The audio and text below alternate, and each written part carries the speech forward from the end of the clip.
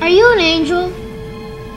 What? An angel. I heard the deep space pilots talk about them. They're the most beautiful creatures in the universe. They live on the moons of Viego, I think. You're a funny little boy.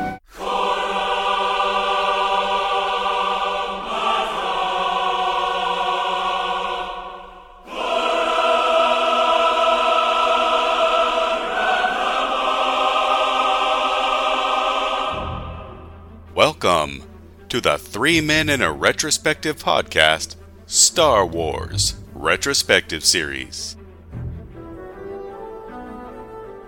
At last we will reveal ourselves to the Jedi. At last we will have revenge. Join Garrett. I foresee you will become a great Jedi Knight. Matt. The ability to speak does not make you intelligent. And Adam. He owes me what you call a life debt. As they review each film in the Star Wars saga. Mori. From George Lucas's original trilogy. I think you can kiss your trade franchise goodbye. All the way through the Disney sequels and side stories. You're in big doo-doo this time. The boys will look at each film individually and decide how this popular film series holds up. That's the last thing Misa want.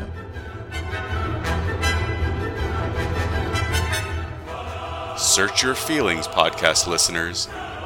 You're going to have to go back to the Senate and explain all this. The Percolated Media Star Wars Retrospective begins now. Excuse me. Star Wars Episode 1, The Phantom Menace. Released May 19th, 1999. Budget on this was $115 million. Box office eventually went to $1.27 billion. And this is directed once again by George Lucas. Alright, well, last time we went to Star Wars Land, we discussed Ewoks on Endor, and it took George Lucas 16 years after Return of the Jedi to return to the galaxy far, far away. We have discussed his foray into Indiana Jones, and now we have ended up here. I'll save Adam for last because me and Adam have stories we can tell together. But Matt, I want to start with you, sir. You were my brother's age. So you were, what, about 5-6-year-old kid? This movie's coming out. Were you excited for it as a child? Oh, God, yeah. This is coming from someone who does not fancy themselves a Star Wars fan, more so fanatic. Like, I know Star Wars, but it's not like the original trilogy were consistently watched in my household. But when someone mentions Star Wars to me, the prequels are what I think of, because these were the ones that were coming out as I was growing up. I was 6 when this came out. I was 12, 13 when Revenge of the Sith came out, so formative years. And these dominated the conversation so much about Star Wars because they were the new, they were the hip, they were the controversial to some. But everybody talked about it, and I don't think this is a blanket statement. I think this is the most anticipated movie that's ever been released. When you talk about hype, when you talk about the will they or won't they of it actually getting made. When I saw the trailers for this, and when I was seeing like TV Guide, they had stuff with the pictures of Darth Maul, it was impossible as a little kid not to be caught up in this because it looked so cool. I don't know anyone my age who did not go see this movie. You're absolutely right. The hype for this. I mean, starting back in 1983, George Lucas would give interviews saying the way Vader came to be was he was caught on fire. Him and Obi-Wan Kenobi had a duel, and he was caught on fire. And that was the outline of what we knew that Vader was going to eventually become. But we didn't know when or if this was ever going to happen. And Adam and I, when I was 14, 15 years old, I got a newly remastered, at that time, videotape set. It was 1995 of the original Star Wars trilogy. Included on that Star Wars set are 3 interviews with George Lucas himself being done by Leonard Maltin. And Lucas said he was already starting to work on the scripts for the first prequel, that it was going to eventually be 3 films, and he was writing this, and me and Adam both looked at each other where we got so excited. This was something that I anticipated like crazy. My dad was caught up in the hype. He also was really anticipating it. Adam, me and you, we got premiere magazines with Darth Maul on the cover. We got all the figures as they were released. We would play Star Wars role-playing games and learn about the new characters. Adam, how excited were you when this movie was coming out? Could not have been more. Matt's point that this may be the most anticipated movie of all time, yeah, I don't think it's even close. People talk about Batmania and stuff like that, and even that pales in comparison to that. You had two movies become financial successes because the trailer was attached to them. I mean, that's the teaser trailer. Yeah. You know, that's how Wing Commander ended up making a profit. What was the other one? Meet Joe Black. Meet Joe Black, yeah, the Death Becomes a Holiday, or Death Takes a Holiday remake. I love that movie, by the way. I mean... oh, God, that movie fucking sucks. I saw that in theaters, and I saw this trailer, and the trailer was a bonus for me. I actually really, really like that movie to this day. But fair to say, that teaser trailer is still one of the best teaser trailers that's ever been made. It is awesome. I watched it in anticipation for this. And them coming out of that fog, that we see little hints of the pod race. Yeah, you're right. That trailer teaser to this day still stands out. And they reuse the Binary Sunset music. Mm-hmm. Where, like, every saga has a beginning. There's like 3 lines. As far as selling a movie, I mean, you already sold it on Star Wars name alone coming back, but goddamn, that's a great trailer. Adam, remember when you and we went and saw The Thin Red Line at the Metreon in San Francisco? Mm-hmm. And they played that teaser trailer in front of that, and the whole place erupted. That was a screening. That was a screening. Yeah. It wasn't a release at that point. Mm-hmm. The whole place went up in applause after that trailer was played. I mean, yeah. They put them on the front and back of movies so that people would stick around to watch it a second time. I mean, that's how crazy it was. I mean, you would, and there were people making sure you couldn't just walk in. You had to buy a ticket. And when I saw Wing Commander, half the audience left after the trailer. But on top of that, I still have my 4 TV guides with lenticular cover. I have those still sitting in a box. I have my Entertainment Weekly. I have my Premiere Magazine. Just everything that was promoting this film was massive. I mean, the industry was doing everything it could because everybody was going to turn out for these films. Whether you loved or hated Star Wars, you knew about it. And it's amazing because now, 16 years between films, just that number doesn't sound massive compared to how we've seen some rebooticals and stuff like that nowadays. But Star Wars was never going to exist again. And mainly because we had other forms of Star Wars media. We had video games, and some of those were done extremely well, and they told very good stories. Rebel Assault. We had, we had a myriad of books out there, and a lot of those told amazing stories. Here's a big middle finger to Disney for deciding all those don't count until they want them to count again. So we weren't wanting for Star Wars stories. We just did not have live-action media. There was no Star Wars TV series. George Lucas always teased that I'm going to make Star Wars on TV one day, but it was never going to happen because of the cost. It was prohibitive. And movies just didn't seem like it would ever happen again. So when we heard it was happening, and then it was really happening, and then the casting news started to come out, which everybody was excited, but I don't know why, because nobody was a star. I mean, there was no stars that were cast in this movie. Well, Liam Neeson had been, he'd been in the public eye. Yeah, you had him, you had Sam Jackson coming off Pulp Fiction. Sam Jackson. Yeah. Sam Jackson probably the biggest name, but yes, even Liam Neeson for everything that he'd done, he wasn't a star. I mean, those were amazing performances, but sure isn't a star. You're right. It's not like Leonardo DiCaprio was playing Anakin Skywalker. Right. Or, if you swap out Sam Jackson for Denzel Washington, that's big star power. Yeah. But it's amazing how, you had midnight openings of Toys R Us, and I know because I was there, and I had a checklist to buy every single Wave 1 figure, toy, blaster, and lightsaber that came out. I mean, the hype to this was unprecedented. I remember, as far as marketing, there was the Pepsi cans. Yep. Oh, yeah, Yoda. There was 20 of them. Each one had a different character on it. Because this movie had so many characters, they justified that many cans. And I'm pretty sure a lot of people got diabetes just from trying to collect all those cans. That was a big thing. I remember the Rogue Squadron video game on N64 had the Naboo fighter in it before the movie was actually out. Yeah, my brother had that game too. Everything was there, but what was not there was Star Wars in cinemas for 16 years. And it's so funny, poetry, it rhymes, 16 years between Phantom Menace and Force Awakens. Yeah. I remember, Adam, do you remember they did a music video of Duel of Fates? Yep. And they played it on MTV. And it's an orchestral. Yes. That they would do that for Duel of the Fates. And it was a hit. It was. I mean, that thing was huge. And then they also would play that music video at the end of Entertainment Tonight Mm-hmm. and things like that as well. Google it, kids. That was a TV show that wasn't TMZ. Talked about entertainment. But I had bought all of the re-releases of the scores leading up to it. I remember they came out with a bronze, silver, gold of the original trilogy in disc. I bought those because it was the first CD high-quality releases. And then it was a massive drop, and I think it wasn't FYE, it was called something else, the store that I went to buy my episode 1 CD. And spoiler alert, the back, the track list. Oh, God. Yes. Oh, and I read the back about 4 days before we saw the movie. So, thanks. But even that alone, a line of people waiting to buy the new Star Wars score. Mm-hmm. The poster, the original one sheet of The Shadow, to me, I think is one of the best posters ever made. I remember the giant theater banner that I really, really wanted. It wasn't just the hype. The marketing was done really well. It was amazingly done. It kind of belied the movie that would come, but the marketing was fantastic.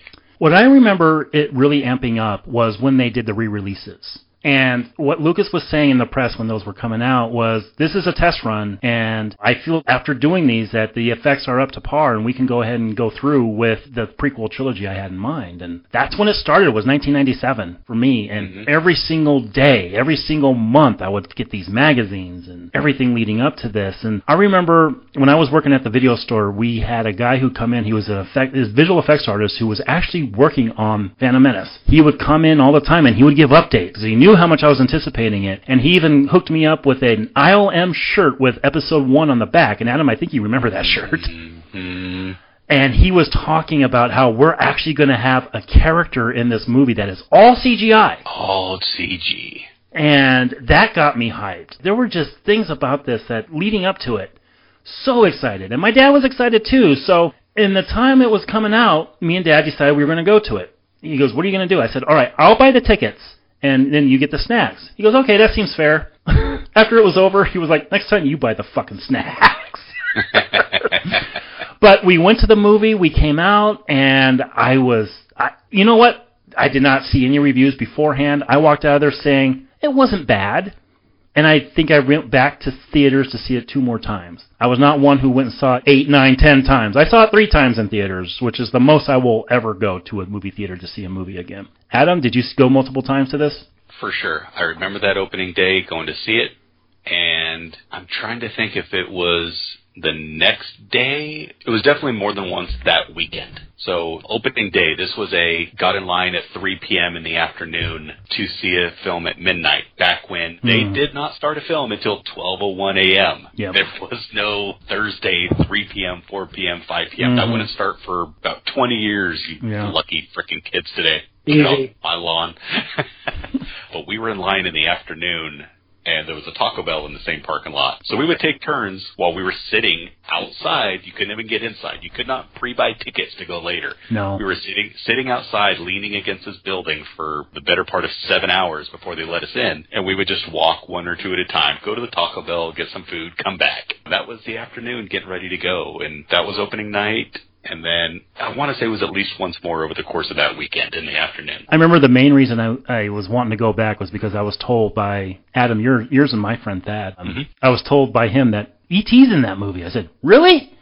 He goes, yeah, it's in the Senate scene. I'm like, oh, I got to go see it again just to see the E.T.'s. I think that was, and then he's the one who took me to see it a 3rd time. And I remember too, like in line to see it, there were people in line watching the previous trilogy, preparing for it. I had never seen, and Matt, I think you hit it on the head.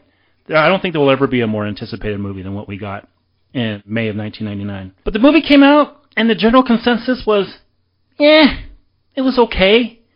And then we got some major backlash in the years following. But Adam, did you walk out of there after 2 times, at least in theater, saying, it was okay? I remember walking out going, it didn't do everything I thought. But I don't remember thinking, oh, that sucked. That wasn't the general thought. It was, I don't know about this. Ooh, I don't know about that. But the movie ends in a way that it does, as we're going to discuss, that I remember being like, oh, that was cool. Oh, that was cool. Mm-hmm. That's what I remember of anything else. Is even when there was some bad talking, it was, oh, yeah, but remember X. Remember Y. Matt, did you walk out there? I mean, you didn't really have access to any internet or anything as a 5-year-old. Were you like thinking, oh, that really sucked? I had dial-up, Freaking America Online, I think it was around when I was Nice. 6. I loved this when I saw it. I liked all 3 of these prequels when I saw them as a kid. Because I didn't have taste, and I didn't have access to the internet. I mean, look, let me be upfront and say... didn't have taste. Even though these movies soured people on the word prequels, you cannot say the word prequel without someone thinking of Star Wars in a negative connotation. In the same way that the Matrix sequels ruined the word sequels for a lot of people. I've never been someone who harbors any hatred for the prequels. Maybe it's because of my demographic, being the age I was when I saw them. Now look, they're not perfect. I'm going to make it emphatically clear that I have criticisms of these movies. But I've never understood the anger and the extremes people have gone to vilify George Lucas. And I mean, there was that whole documentary, The People versus George Lucas. Yes. Oh. You see some of those interviews where it's like, I want to be William Shatner and be like, get a life. But having said that, I have seen these movies. I think I've seen these more than I've seen the original trilogy, just because I watched these a lot when I was a kid. And I still remember... I wore out the VHS tape. When they enter the hangar and Darth Maul shows up to the double doors, Yep. I would always rewind to that spot and just watch that part on a loop. I'd watch the last 30 minutes, and it got to the point where the grain on that scene got so bad because I rewound the tape so much. But as far as the development goes, I think there's one name we have to thank in some way for Star Wars becoming popular again. That's Timothy Zahn. During the period where Star Wars was dormant, ostensibly, he wrote a trilogy of novels called the Thrawn Trilogy. And that, for the people that read them, that really sparked an interest in Star Wars, but in the opposite of the prequels. They took place after Return of the Jedi. In many ways, they were the sequel trilogy before Disney's sequel trilogy. And I like those books a lot. But Adam's right, F you Disney, you only care when it suits your bottom line. But I think that helped Lucas see, between that and the Dark Horse comics, that there was still an audience for Star Wars. Yeah, and Lucas made a couple business decisions where he sold off his half of Pixar. And that's what actually enabled him to get the money to make this independently. Believe it or not, this is an independent film. It's an independent, 100% digital. Yeah. And I think, if anything else, it's important to remember some of what that means for the entire industry at this point. Now, it should also be said that he had just finalized his divorce with Marcia, and he was way in the red when this movie was coming out, because he had also made a couple really bad business decisions, Howard the Duck, and Willow, that really lost him a lot of money. And so it's kind of weird to think about, but I think in a lot of ways this was more a financial decision than an actual creative decision. Well, he's always said, and I think this is true, that he's had the basic idea for the prequels for a long time before he actually started writing. He knew Anakin was going to turn to the dark side. He had the idea of the corrupt old Republic, Palpatine playing both sides. He waited for two things. He waited for his finances to be in the crapper, where this would salvage that. But also, he had to wait for technology to catch up. A lot of the stuff that you see in this movie would not have been possible if he tried even 5 years beforehand. If they shot this in 93, 94 instead of 97, 98, Jar Jar might not have been entirely CG. Might have just been prosthetics. So everything just came together at the right opportunity for Lucas, and self-admittedly, he didn't want to direct this. He had talked to Ron Howard, he talked to Zemeckis, he talked to Spielberg, and they all pulled a Jedi mind trick on him and said, I think it's better off if you direct these, George. And all three of you could go to hell. Well, what Spielberg told him was, because he went to Spielberg to maybe want to direct Attack of the Clones, and Spielberg said, this is your baby. If you want to get these done the way you want to get them done, you do them yourself. I'm busy making other bad movies. Yeah, I'm busy begging Michael Crichton to write another book. So I was going to say, this is around the time we discussed when he was trying to get Lost World done.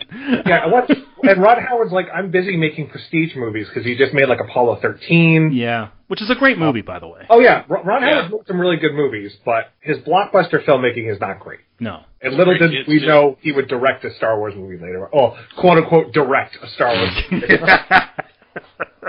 Oh, damn, we got to do that one, don't we? For the record, I would have loved to see Spielberg do a Star Wars movie. I would too, yeah. I still would. Mm-hmm. I will not be surprised that doesn't happen once. Yeah, I mean, he's only got a small window left to do it in, unless he lives to 100, but I don't think that's, like I said, I don't think he's going to be like Woody Allen where he makes movies till he dies.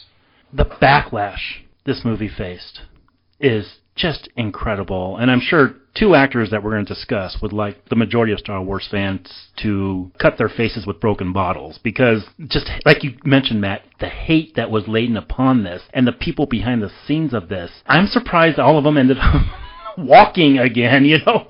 Natalie Portman, all of them really took a beating. Adam, at what point did you actually just feel the love and anticipation pretty much turn to, this isn't very good?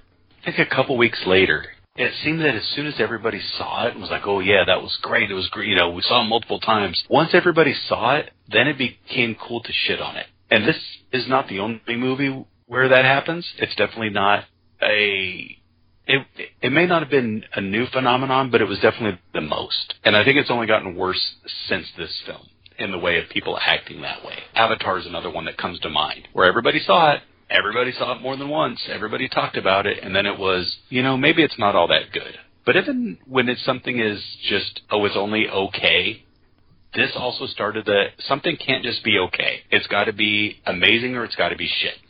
And shortly after, it was, oh, this movie's shit. Well, Star Wars has become, and I think because of this movie, it is the light side of the dark side. If you criticize these movies, it's like you're a hater. But if you lavish praise, you're like, oh, you don't see how flawed these movies are? Only Star Wars fans deal in absolutes.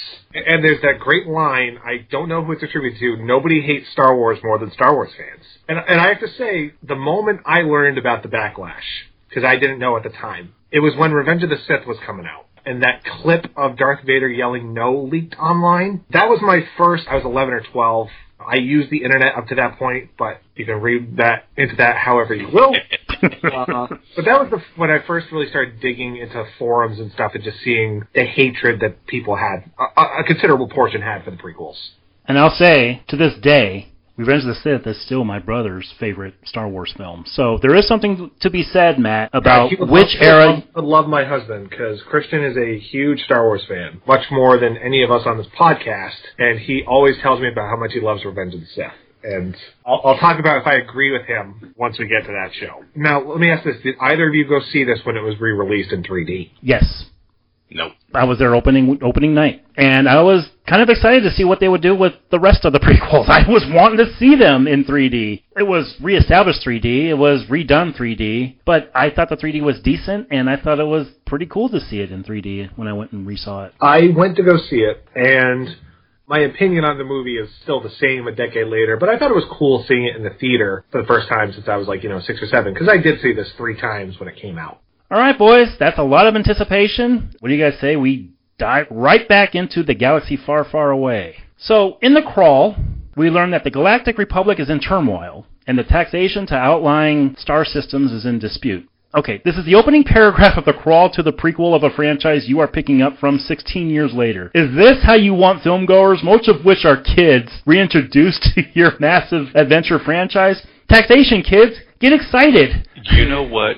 I remember, and I did not remember till just now, and I don't know if you remember, they released this crawl to news organizations and stuff so that we knew what the crawl was, because that was such a big deal. I didn't know that. Yeah, I remember seeing here's the crawl, learn what, and that was it. We didn't learn anything else, but I want to say about a month before the movie came out, they had shown the crawl, or the text of what it was. And what were you feeling when you saw that? I was just excited that it was I was like, cool, I don't know what any of that means. Give me the theaters like to see Star Wars. And this is the fucker who read all the books leading up to this, and even he was like, what the fuck? Well, the Throne trilogy has nothing to do with taxation and finance. Yeah, as a 6-year-old kid, and I was someone, I was very academically endowed, even as a boy. I had no idea what the hell any of this meant. So I had to turn to my mom and ask what it meant, and she said, I don't know, this wasn't in the previous movies. And she was not wrong. I'm not going to call it a mistake, because one of the things I do admire about these movies on a conceptual level, it's like the Star Trek model, where just because it's science fiction doesn't mean that real-life issues, taxation and invading foreign countries, doesn't mean that stuff went away. It's just applicable to any galactic scenario. So I think this is fine. It's good setup. What I don't like in that crawl is talking about how the Jedi work for the government. Yeah. Yeah, that was... And I don't like them as it is, and now I'm like, oh, you guys can go fuck yourselves. Well, to be fair, they did I shouldn't say introduced this, but we have had an establishing story with this, with the Trade Federation things, because it was mentioned in A New Hope. Around that table when Vader and Tarkin first walk in, they mention that the Galactic Republic has been disbanded. So he has had this in his head. I'm just not sure if this is the way to start off your massive science fiction franchise. And if you remember, Obi-Wan says the Jedi were keepers of peace. Yes. That does not mean they were government stooges. No. But Obi-Wan, as we'll find out, is very good about selective memory. Because remember, he tells Luke, oh yeah, your dad was a Jedi Knight and a good friend. What he forgot to say was, before I fucked him up. Took him to a barbecue. We learn that the Trade Federation has stopped all shipping to Naboo, and that the Senate has sent 2 Jedi Knights to help solve the dispute. By the way, all of this is resolved in the film's first opening 40 minutes. We see the ship enter the blockade, and they are greeted by a protocol droid called TC-14. The Jedi take off their hoods, and they are revealed to be Qui-Gon Jinn, played by Liam Neeson, and Ewan McGregor. Now, let's talk about these two. First, you will never see someone walk through a part the way Neeson does in this movie. And I think this movie, along with The Haunting, that came out that same year, pretty much, it caused him to say, you know what, I want to take a fucking break because I'm sick of this shit. On the other hand, I do love what McGregor's doing, and you can tell that he really studied Guinness from the first film in order to get the character right, and this is going to go on to be the best returning character of this trilogy. I love McGregor, but Neeson looks like he'd rather be anywhere else. Because he would have rather been anywhere else. I think because of his background, for certain actors, it's a lot harder to step into a world that you cannot fully materialize with computers. I think that was a challenge. Even for the best actors. I mean, Jeff Bridges has talked about he struggled with that, and he's a great actor. Qui-Gon is the closest thing that this movie has to a main character, and I actually think Liam Neeson's fine. I think he's got his moments. But Qui-Gon as a character I like more in concept than I do execution, because I like how he openly questions the he goes against the Jedi code as we learned in this movie. He's ironically a rebel in his own order, and it makes sense when you learn what we'll find out in later movies about his master, why he's so kind of like a maverick in the Jedi and isn't like a brainwashed drone like so many other Jedi appear to be. And yeah, McGregor's great. I just wish he got more to do in this movie, because there's a part where he's stuck on a ship for, half the movie. And honestly, people have written books about how to redo the prequels. I do think not making Obi-Wan the central character was a bit of a mistake. Either him or Anakin carry out through all 3 movies, because it's a juggling act to start early on. It's hard to pinpoint, okay, who am I exactly supposed to follow? Because if you say it's Anakin, he doesn't come in till, a third of the way through the movie? Yep. Give or take. So it's a narrative challenge, and this goes without saying, George Lucas does not know how to direct actors. And we'll definitely get that when we get into more of the performances here. Adam, how do you feel about McGregor and Neeson? You know, I didn't know any of them ahead of time. I feel like I felt Ewan McGregor, but I can't say from where. You didn't see Trainspotting? No, I've still never seen Trainspotting. Oh, wow. Maybe I'll watch the second one day. That's actually pretty good. It should not be as good as it is. Mm-hmm, that's true. I had seen Liam Neeson, but that's just because of that fabled story of when we saw Schindler's List at school, and I decided to drop acid before we went to the movie theater on a field trip. Oh, I thought you were going to say because you'd heard the stories between him and Julia Roberts, where Julia Roberts said he had the biggest dig she'd ever seen. Oh, yeah, he's got to tuck it into a sock. Yeah. But I will say, Marlon Brando feels that Liam Neeson sleepwalks through this movie. That's how.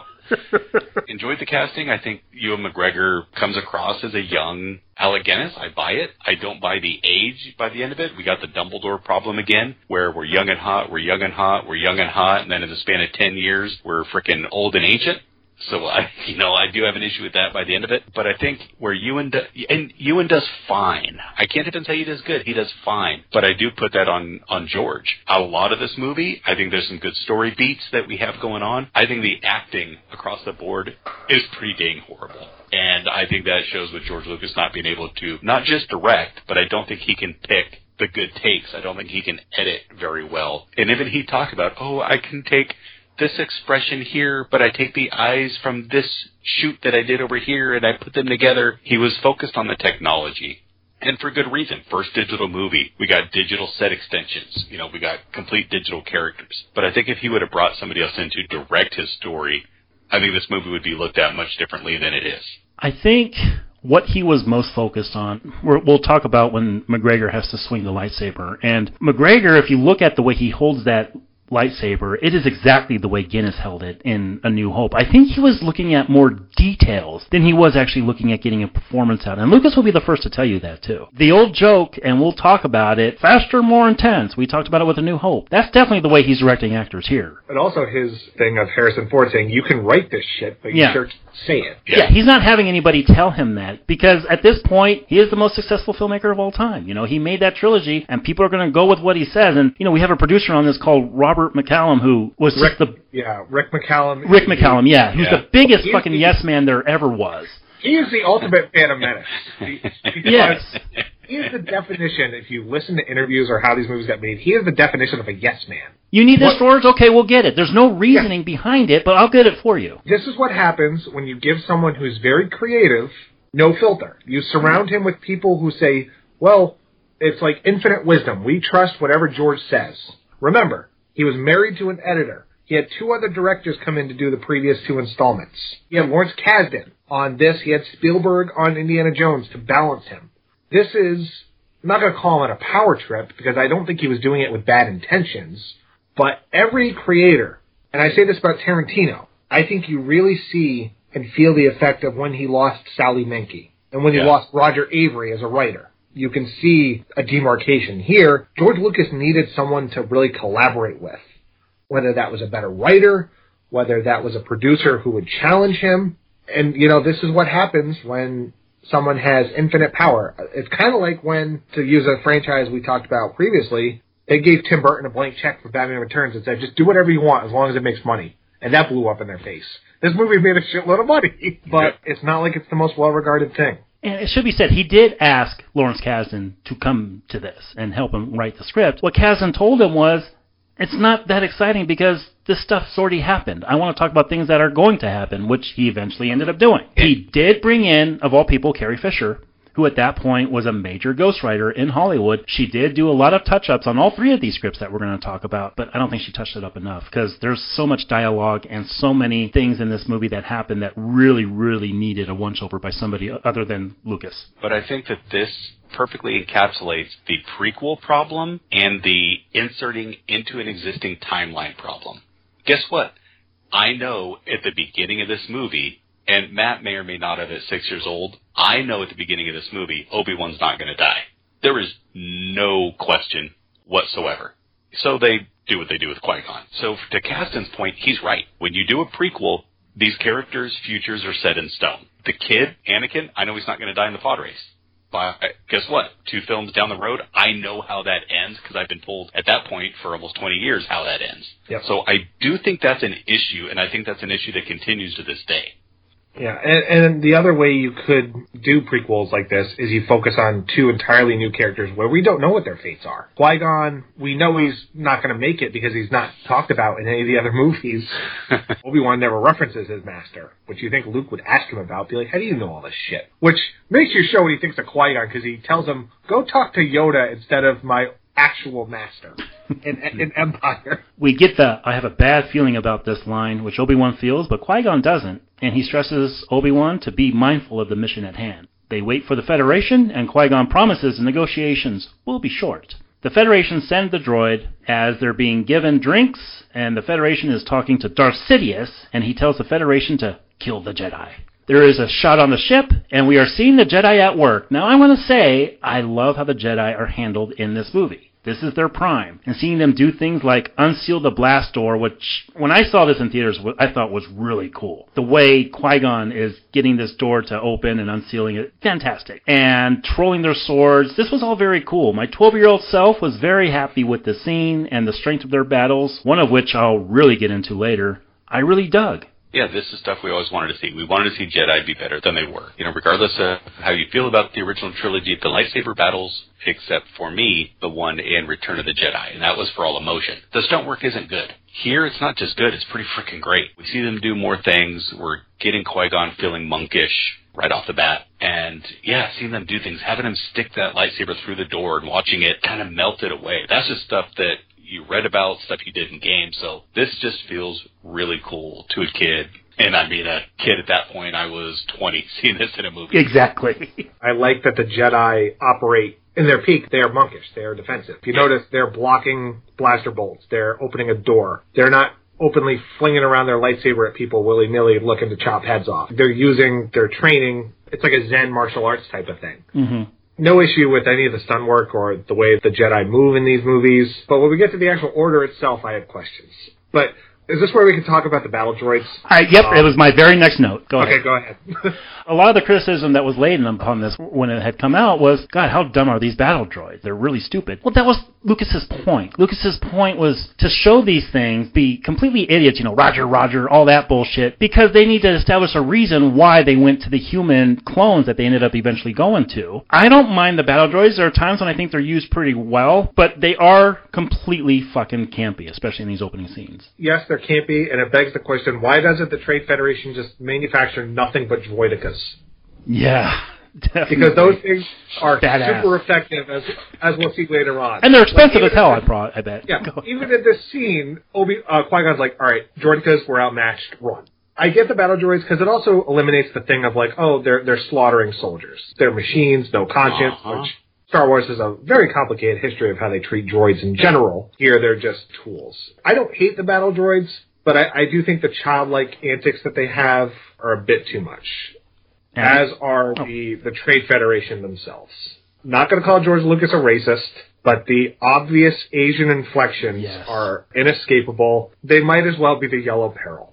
That's what the Jedi should refer to them as, because they can't pronounce R's. They only care about money and wealth. Yellow is the color of cowardice, and that's how they operate. I don't think Lucas thought this through 100%. And my biggest question as both a kid and now, was it supposed to be a secret that Palpatine is Darth Sidious?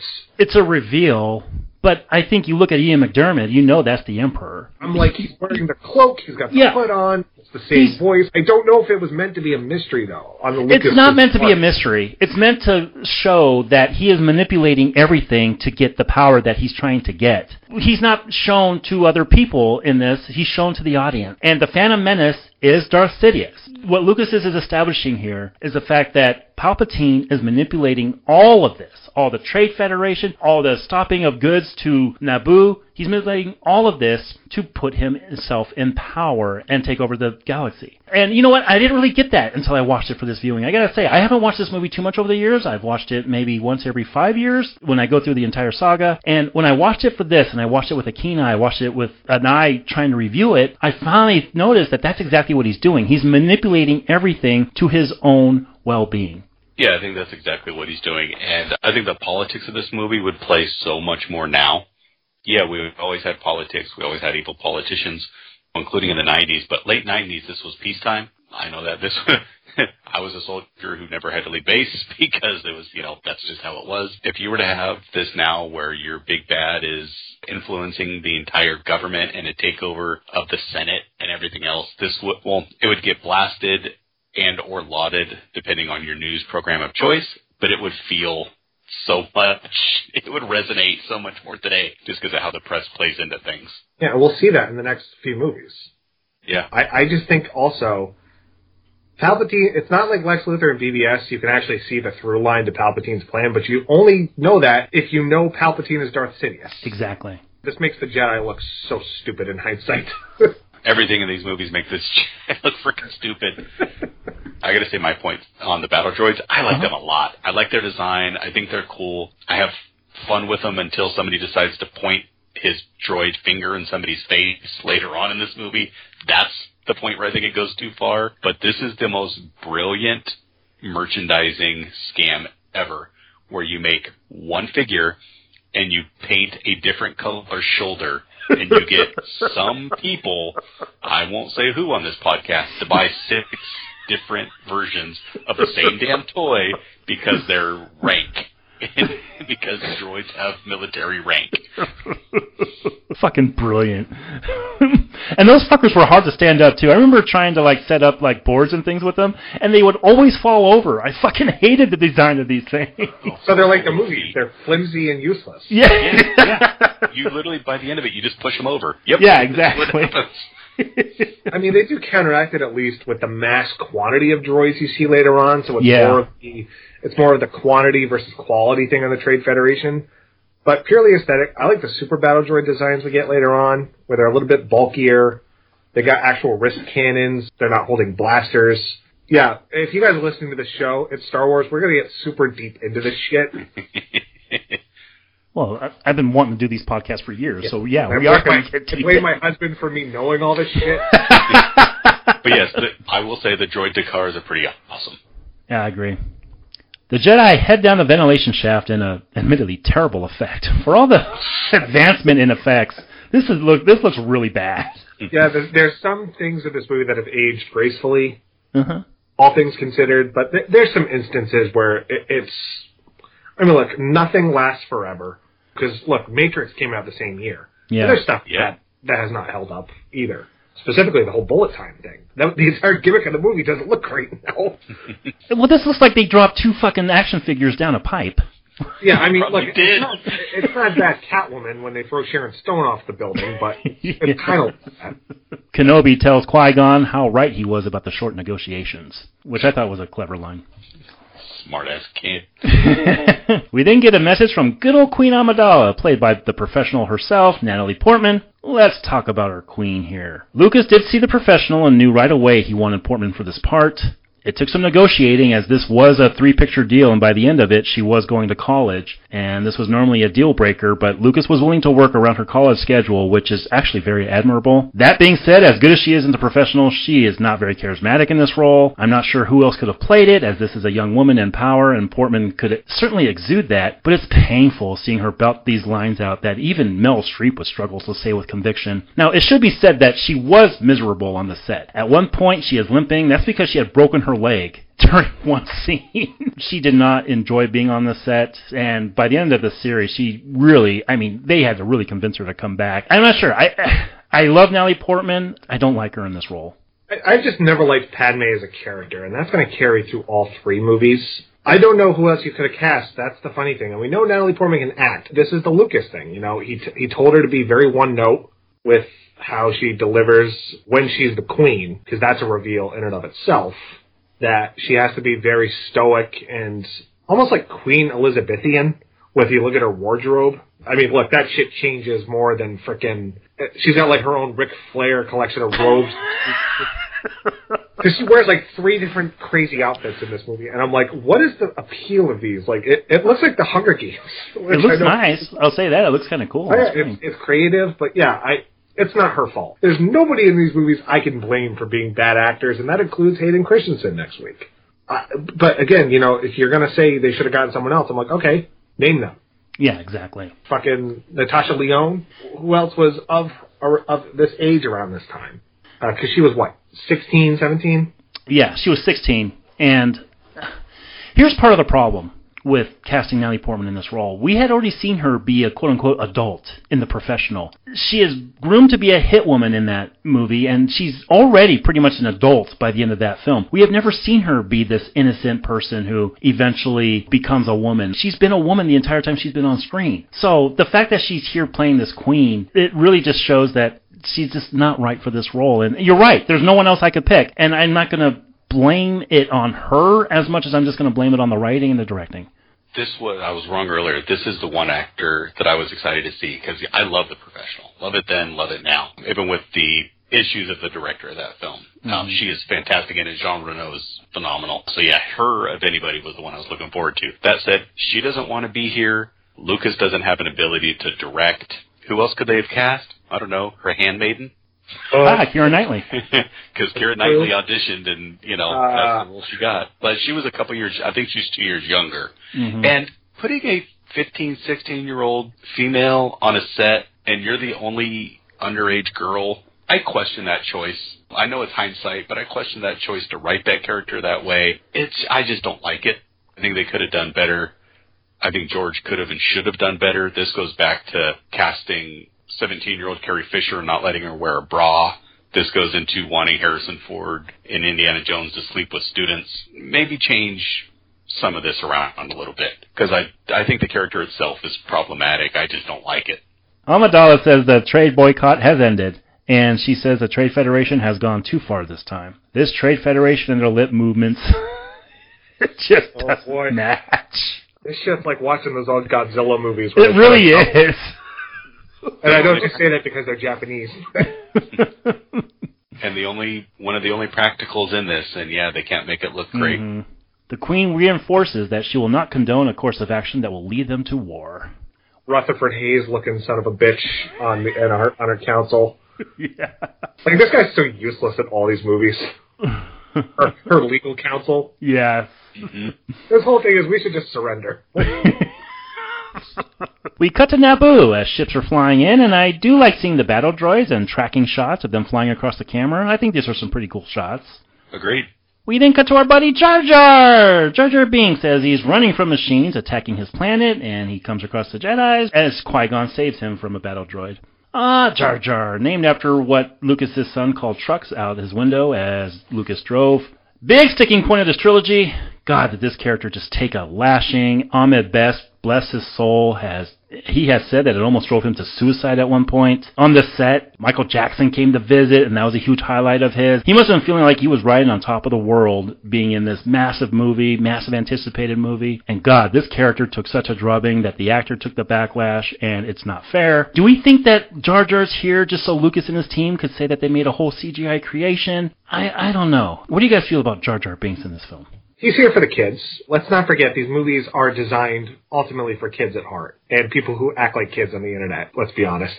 I have never outright despised Jar Jar. There are times where it's really overboard, but that's not until we get to Tatooine. I think here early on, because even his whole fucking species hates him. They really play the sympathy card for you. But at least he does stuff to enhance the plot. Like he's actually useful. To the point, though, where even Lucas is like, all right, he got so much backlash, I'm going to make him the scapegoat for Palpatine. That was great. And he also thought about naming Attack of the Clones after him, too. Yeah, it was like Jar Jar's Big Adventure or something what it was going to be called. Mm-hmm. I kind of wish he did it just to set the internet on fire. Me too.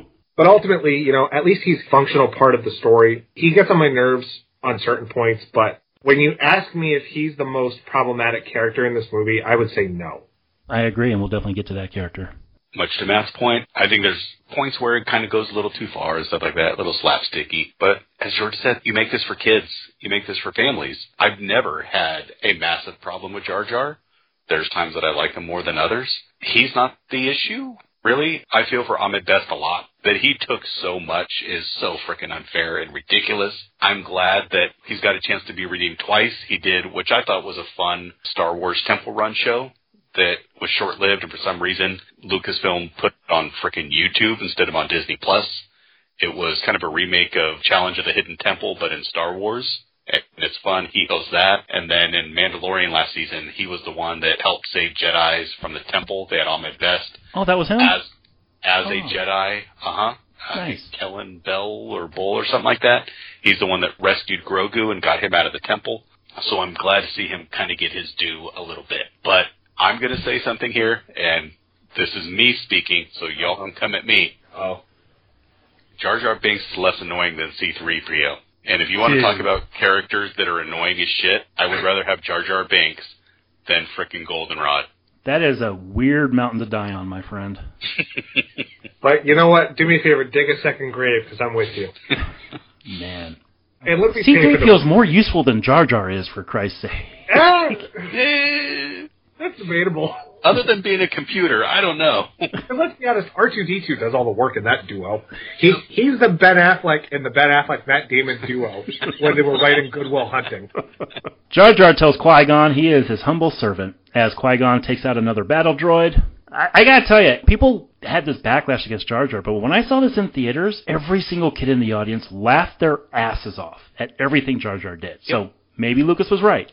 And also, this is where you can really tell Liam Neeson does not want to be there. Oh, God, yeah. Anytime he is with Jar Jar exclusively. Yeah. It is just this face of, I can't believe what I have to deal with. Exactly. Yeah, when he has to duck, like, it's just...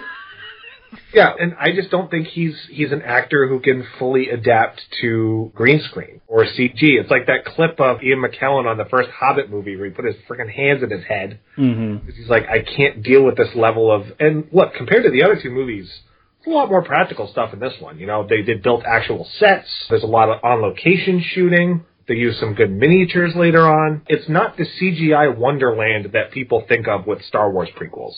At least not yet. Not yet. We're going to talk about another established actor who had a real problem with the CG in this movie. Speaking of Superman. Exactly. It's all connected, everybody. Jar Jar tells the Jedi Knights that his village will do terrible things to him if he goes back, but eventually he caves and agrees to take them to his home. They go underwater to a whole world that James Cameron would be proud of and enter a temple. It's beautiful, yeah. I gotta say, this in 3D was marvelous. They enter a temple, and Jar Jar is told he's in big poodoo this time. Qui-Gon pleads his case about how the Gungans must warn Naboo of the droid army, but Bosa is having none of it. But he does give them a transport. Qui-Gon isn't satisfied with this, as he wants Jar Jar as his navigator, because as he mentioned, he has to serve a life debt. And this establishes something very important. I'm not making a joke about this when I say this. Obi-Wan does not like being saddled with anyone else. Because he tells Qui-Gon, why are we bringing him along? This is stupid. Yeah. Yep. Same thing with Anakin later on. He's got a codependent relationship with his master. He doesn't like being challenged. I'm convinced that if Darth Maul didn't wipe him out, Obi-Wan was going to kill him in his sleep like that Darth Plagueis story. Obi-Wan in these movies, he becomes Dumbledore, where you're like, oh yeah, he's kind of an asshole when you think They leave and are almost swallowed whole, but they're saved by a much bigger creature, and Qui-Gon uses a phrase I still use today. There's always a bigger fish. Adam, you sigh. Why do you sigh at that? Because we went underwater just to go to one place, just to go underwater to go to another place.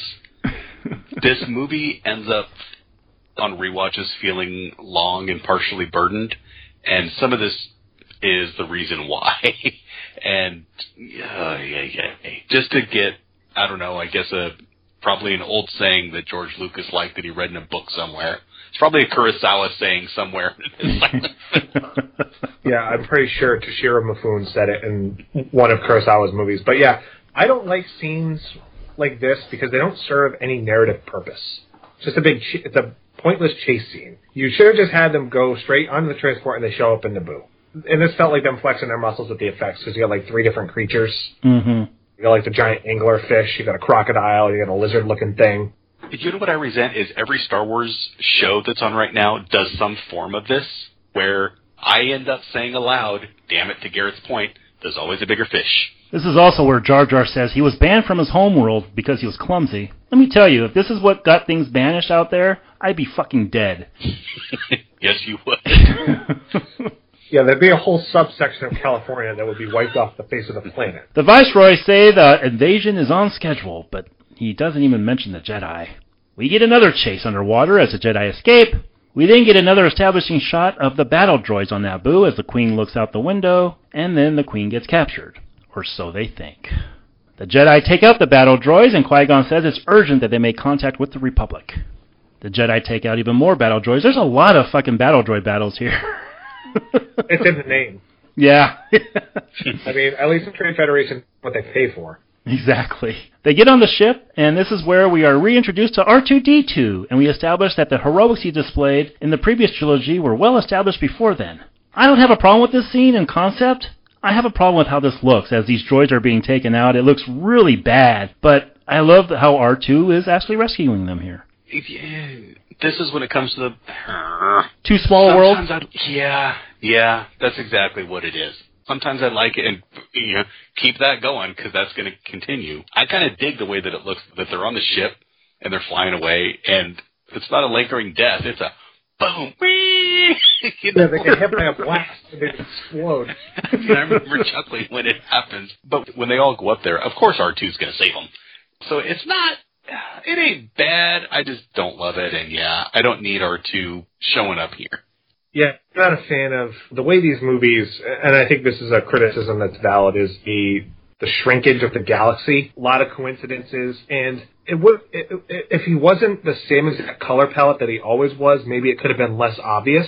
Yeah. Like maybe he gets a paint job later on, so he looks different because they become wanted criminals because Vader knows the connection, and that's why he has a cosmetic makeover. But as soon as you see that, he's so distinct that you know that it's R2. And because of that, you know he's not going to get blown off the side of the ship. But you gotta remember that when Lucas did that original trilogy, how was he going to know that those droids would be as popular as they became? So I think he felt obligated to include them here, but we'll talk about the other one. I think the way R2 is reintroduced isn't bad. I actually kind of like it. Well, by comparison, absolutely. Yeah, no, I'm not saying it's bad. It's just, you give me a choice, I think you write this differently. I also didn't need the, what's its name? R2-D2. I'm like, yeah, we fucking know. You don't need to spell it out. Literally spelled it out. R2-D2. Well, they found it on his... Yeah. It's a you label. might as well have called him, let me see, Real 2... Like, go ahead and do the full, behind the scenes of how the name came about. And they thank him. It's like, back to work, slave. R2 gives the ship more power as they escape the blockade, but the main power line is leaking, so they need to go somewhere for repairs, and wouldn't you know it, there's Tatooine! Speaking of trends, this movie starts in the Star Wars universe. Oh, yeah. There must be an inescapable tractor beam around Tatooine because they can't get away from it. It's a necessity in this movie, given the context. Yes. I will allow it here, but the witness can sustain, but we shouldn't keep calling this fucking witness, for God's sake. Sidious tells the Viceroy that with the assistance of his new apprentice, Darth Maul, they will find the ship. Oh, Adam, remember the lead-up to this, that Premiere magazine cover with Maul's face? This was a big sticking point. People were really excited to see this character in action. People thought that this was going to be the Darth Vader of this trilogy. Yeah. Except for the religious groups who said they were invoking devil imagery. Mm-hmm. Yeah, and that's definitely what he is evoking. It is an evil character, but he doesn't really get to do much in this. Yeah, it's Lucas trope. It's all aesthetic. I mean, he's got a very provocative look. Much like Darth Vader, it's recognizable. It's unique. Much like Darth Vader, although to a further extent, man of few words. He's in the Vader role from A New Hope, where he is the muscle. Yeah, he's the muscle, exactly. So I like that, and I do like that. One thing I really like about the prequels, I don't know if this was intentional or not. All of the Padawans for the Sith put pieces of the Darth Vader puzzle together. They're all reflections in some way. Much like A New Hope, Maul represents the unkillable muscle that Vader was in A New Hope. He's all anger, he's all emotion, and much like Vader, he's kind of beaten by overconfidence. Yeah, definitely. And, to be fair, I mean, everybody was saying this was going to be the Darth Vader, but Lucas never said that. In fact, he killed him off in this movie just because he wanted a new threat each movie, and he didn't want Maul to overshadow Darth Vader himself. I get that logic, and I have never been against taking this character out in this movie, even though everybody seems to be. That's because of what they've done with the character since. Which, for the record, I've always been against bringing Darth Maul back because he got cut in half and fell a considerable distance. I understand that lightsabers cauterize anything they go through, but he fell like frickin' Jack Nicholson did at the end of Batman. While being cut in half. and they somehow bring this character back. I'm like... Well, they were talking about that even before that, though, Matt. They were talking about this even before that. When people came out of this movie, that was a big thing people hated, was, why are you taking out the coolest character of the series? Well, because the word character is loosely used. He is like those James Bond henchmen that are not named Oddjob or Jaws, where all he is a look. He's not a character, I'm sorry. So I understand killing him off in this. Yeah, me too. Yeah, it would be like giving Boba Fett his own TV series and expecting it to be any good. They land on Tatooine, and Qui-Gon tells Obi-Wan to not let them send any new transmissions as they leave. So Obi-Wan has, to Matt's point, is just stuck guarding the ship for the next 45 minutes. There's actual soldiers that should be on that ship. Why is Obi-Wan stuck on, this is the shit that Batman makes Robin do. Yeah. and you wonder why Robin is so resentful. Can the Queen's people maybe do something? Yeah, why are you sending the Queen in a dirty place that, for all you know, could be like the Wild Wild West, and she could be shot down at any moment? The Queen insists that Padme go with them, or so they think it's Padme. Who's who here? That was a big question of mine. When I came out of this, I was like, okay, so there's going to be a reveal that Padme has actually been the Queen the entire time. So does that mean Padme is making the Queen Clean R2? What are we doing here? There's a scene where Padme's like, yeah, go clean R2. You know, we think it's the Queen, but it's actually Padme who does that. It's really weird, the switcheroo that Lucas does with these two characters. Yeah, because it's Padme and Sabe, I think, are the two. Yeah. Sabe, Corday. It's one of those two. No, I think it's Corday in this one. I think it's Sabe in the next one. Yeah, Corday's Rose Byrne. Yeah, and unless you're paying attention, Natalie Portman's in so much makeup that it's kind of hard. It looks so similar as it is.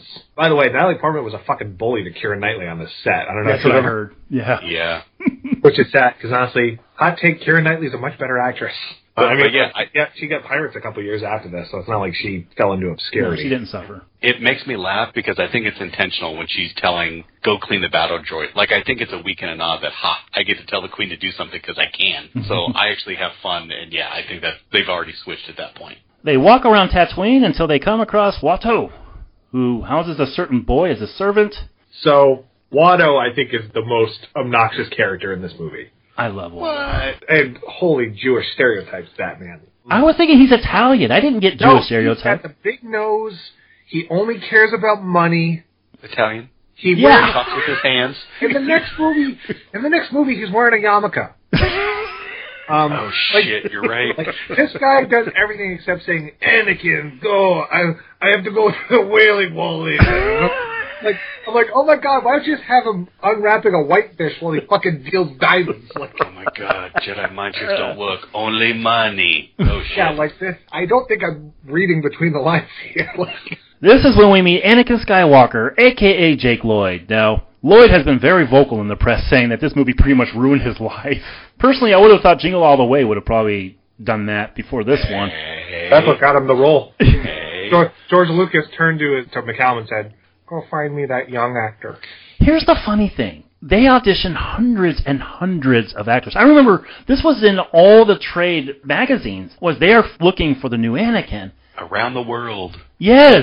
Open casting calls. And this is who they settled on? Yeah, George's choice. He chose him. You know, it's funny. You know what I was thinking just now? I'm like, if they waited a couple years, Daniel Radcliffe was right there.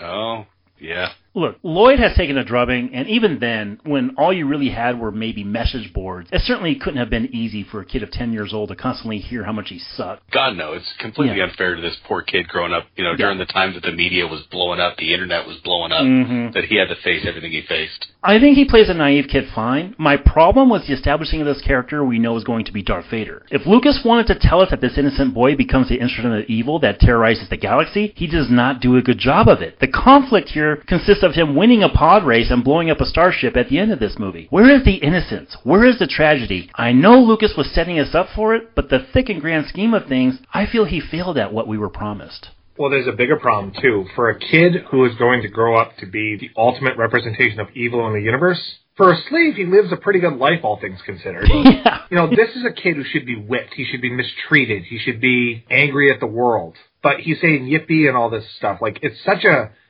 stark contradiction that it feels so rushed when they try to develop him later on and get him to that spot where he's all anger and emotion. And I also think it was a mistake to start him this young. Yeah, I'm with you. He should have been a teenager. Mm-hmm. Because you're already, your hormones are all over the place. If him and Obi-Wan were closer in age, you have that big brother, little brother dynamic that you could really play off of. And it would add more hubris to Qui-Gon's part looking at this teenager and being like, oh, I can manage him. But like I said, for all the stuff that we're going to know about Vader, that he's a slave, but it's like he can come and go as he pleases. And there's a line where they say they have like the Suicide Squad bombs in their head. Yeah. But I'm like, this life is not as harsh as it should be, given where this character is going to be. Yeah, I've never really felt that Jake Lloyd was bad with what he was asked to do. I think he did exactly what was asked of him. You know what? I think he might be better than Natalie Portman in this film. Wow. Boy, Hot Take City, Adam Bunch is coming from. But seriously, he's asked to be a little kid, and he does that. I do think the reasoning for him to turn into Darth Vader is set up wonderfully in this, and I think they completely missed the boat later on. I just think that they also allow him, because of his age, to Matt's point, he should have been older, that it's just too much of the kiddiness there. And unless they just want the kids to think, hey, I hope you like this kid because I can't wait to tear out your hearts and make him the big bad of the galaxy, why make him this kiddified when we already know who he becomes? And in this movie, there's not enough signs of him foreshadowing that potential. Yeah, the nightmares we see in the next film. Yeah. The only thing he does is give Mace Windu a look, but I think that's just because he's racist deep down. That's the angriest he gets is when the black guy tells him he can't be a Jedi. Have you seen how angry the black guy is in this movie? Has to see his wallet. We get the whole "were you an angel" conversation. A conversation that even at that time, Lloyd was like, I have to fucking give this speech? And by the way, at the time of filming, Lloyd was 9, Portman was 16. This comes off as kind of weird. Yeah, and it makes slow down, Woody Allen. Other way. but it also... It makes a time jump. It still makes it awkward. Yeah. Because she's like, oh, you'll always be that little boy on Tatooine. I'm like, oh, my God, that's so wrong. Especially with what happens in that same film and what she does to him in that movie. Yeah. More Jar Jar antics as he is told to hit the nose of a droid to shut it up. I like these little pit droids. You would. These things are cool. You know what? They actually brought him into Star Tours at Disneyland even. Oh, did they? Yeah, that while you're waiting to board your speeder, the screens show them working on the speeder you're about to get on. Yep, and you can drop kick them as they walk by. Qui-Gon tries using some Jedi influence to bring down the price of the hyperdrive, but Watto isn't budging. And like Jabba, Jedi mind tricks won't work on him. Yeah, you Jedi goyim. Qui-Gon thinks about using the Queen's wardrobe to buy the hyperdrive, but they need to find another solution. I wanted to see that scene. Well, they could sell her into slavery. Yeah, right? Is it bad that I actually have the Queen Amidala multiple dress doll somewhere in storage? Yes, okay. Yes, it is. Came with like 4 outfits. I will say, I mean, a lot of criticism you can lay on this movie. I think the costuming is actually pretty good. Oh, yeah. All the technical stuff I have no problems with, but I'm watching this movie as a grown man going, really? This movie's all about, for a huge chunk of it, trying to get off a planet and win a race. Yes. Boy, that's a big jump for Star Wars. Like, all of a sudden it becomes Days of Thunder. Around the corner comes Cole Trickle, coming around the corner. Jar Jar picks a fight with Sebulba as a sandstorm makes its way in. Anakin gets a glance at Qui-Gon's lightsaber, so now he knows that Qui-Gon's a Jedi. They make their way in as Shmi, his mom, meets the gang. Anakin also shows the gang his new project, an unfinished C-3PO, and boy, does this cause problems from the previous trilogy. You think? Oh, yeah, especially because Darth Vader walks by him at one point. Exactly!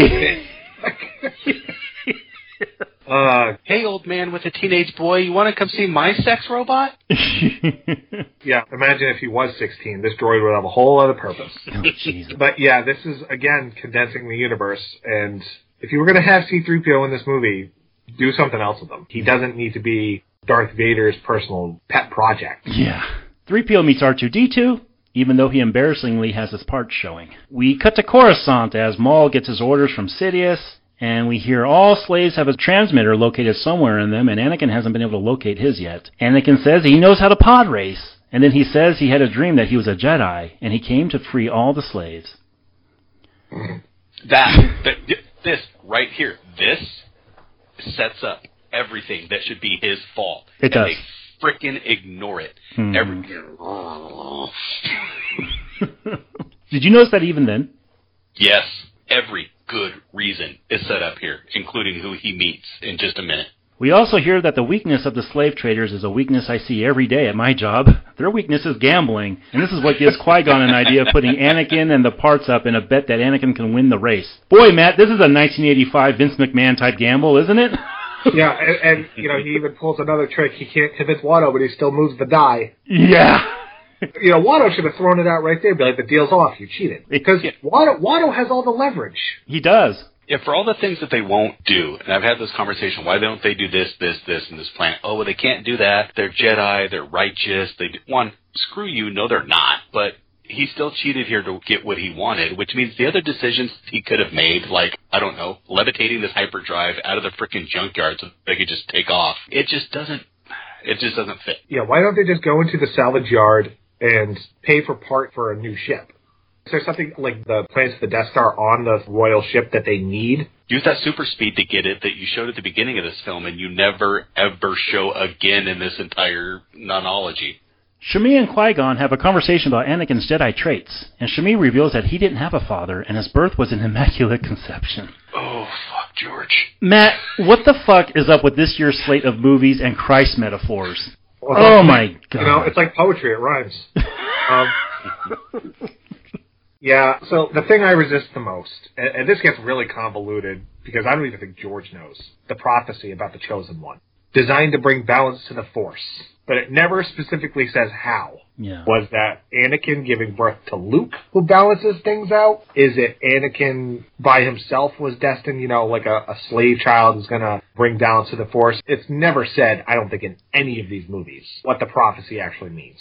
Yeah, I didn't like it then. I didn't like it now. I think it gives you an out. You're like, you know what? I don't feel like explaining it, so no. You know, it's just because. Yeah, it's lazy. More Jar Jar antics involving the racing pod and his tongue, and 3PO tells R2 he finds this Jar Jar character a little odd. We then get a triumphant score from John Williams as Anakin turns on his pod and says, "It's working!" And I gotta say, this is the best Jake Lloyd is in this movie because he's having fun, and I actually feel his emotion as he actually gets his pod to get racing shape. I like this scene a lot. You know where it works for me is you see Shmi also looking on. Yeah. And she starts to know that his life is about to change. There is one actor putting up a really good performance, and it's her. You have always been a Shmi fucking defender ever since I've known you in this movie. I think she steals the show with the little bit amount of time that she has. I think she is fantastic, and I think she brings heart when nobody else is acting like they even care to deliver a line. Qui-Gon then sends Obi-Wan Anakin's midichlorian count. And give him the COVID test. Yeah. And Obi-Wan reveals that even Master Yoda doesn't have a count that high. The second time they name drop Yoda too. Yeah. Yeah. All right, let's talk about midichlorians. You know, Lucas, he could do whatever he wants with the story he's telling. I have no problems with him establishing anything he wants to establish in this movie. He is the one telling the story. But if you're going to give a biological reason for a magical force that we were told about by Obi-Wan, this is to satisfy people who say, well, the Force has no rules. Well, now he's establishing there's a biological reason, not a magical reason. And I think this takes everything I loved about the Force away. Well, now, I don't agree with Disney's decision to actually ixnay this from the time they got it. I thought that was a stupid fucking decision that they're like, well, we're just going to take those out because we're going to please the fans. Ha, ha, ha. And I'll talk about that when we get to those movies. But I also just, if you give it a biological reason, I'm just so angry.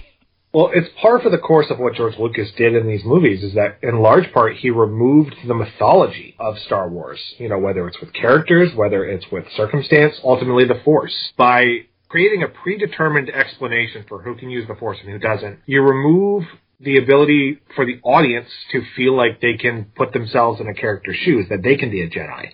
To say that you can only do it if you have this tertiary life force in you, I think that's kind of horseshit, especially with how, not just in these movies, in the franchise, how loose they are with the Force in every other aspect.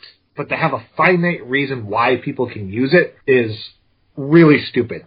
Because outside of this, the Force has no rules. But yet they're so stuck on this one little detail that predetermines your ability to use it, apparently. I've never liked the midichlorians. I don't blame Disney. I blame George. He drops it after this as well. So no, he doesn't. Yes, he does. No, it's in the sequels. Oh, wow. I guess I'm going to have to remember that. God damn it. But you know what's more troublesome is he had an idea that he was going to have a story, a movie, that was going to take place biologically. That was going to be like a microscopic Star Wars story. So he wasn't done with this, but man, it is such a bad idea. We see Darth Maul land his ship, and he does indeed look pretty badass as he leaves his ship and sends these droids after. I was surprised Ray Park didn't sweat all that makeup off, being in the desert. Oh, I know. And that was filmed during the daytime, too. They colored that palette up. He must have been miserable in his makeup. 3PO insists that they'll never get him on one of those dreaded starships, and Anakin reveals he's never even finished a race. So this is a 1990 Buster Douglas type bet if I ever saw one. Like, this fucking kid has no chance of winning this race. This is fun. I feel like Natalie Portman's response. Yeah. Never even finished a race. Never finished. And she just being like... He'll finish later on when she's legal. He finished before then. Yeah, C-3PO was programmed. Sorry, There's certain things he wiped his memory multiple times.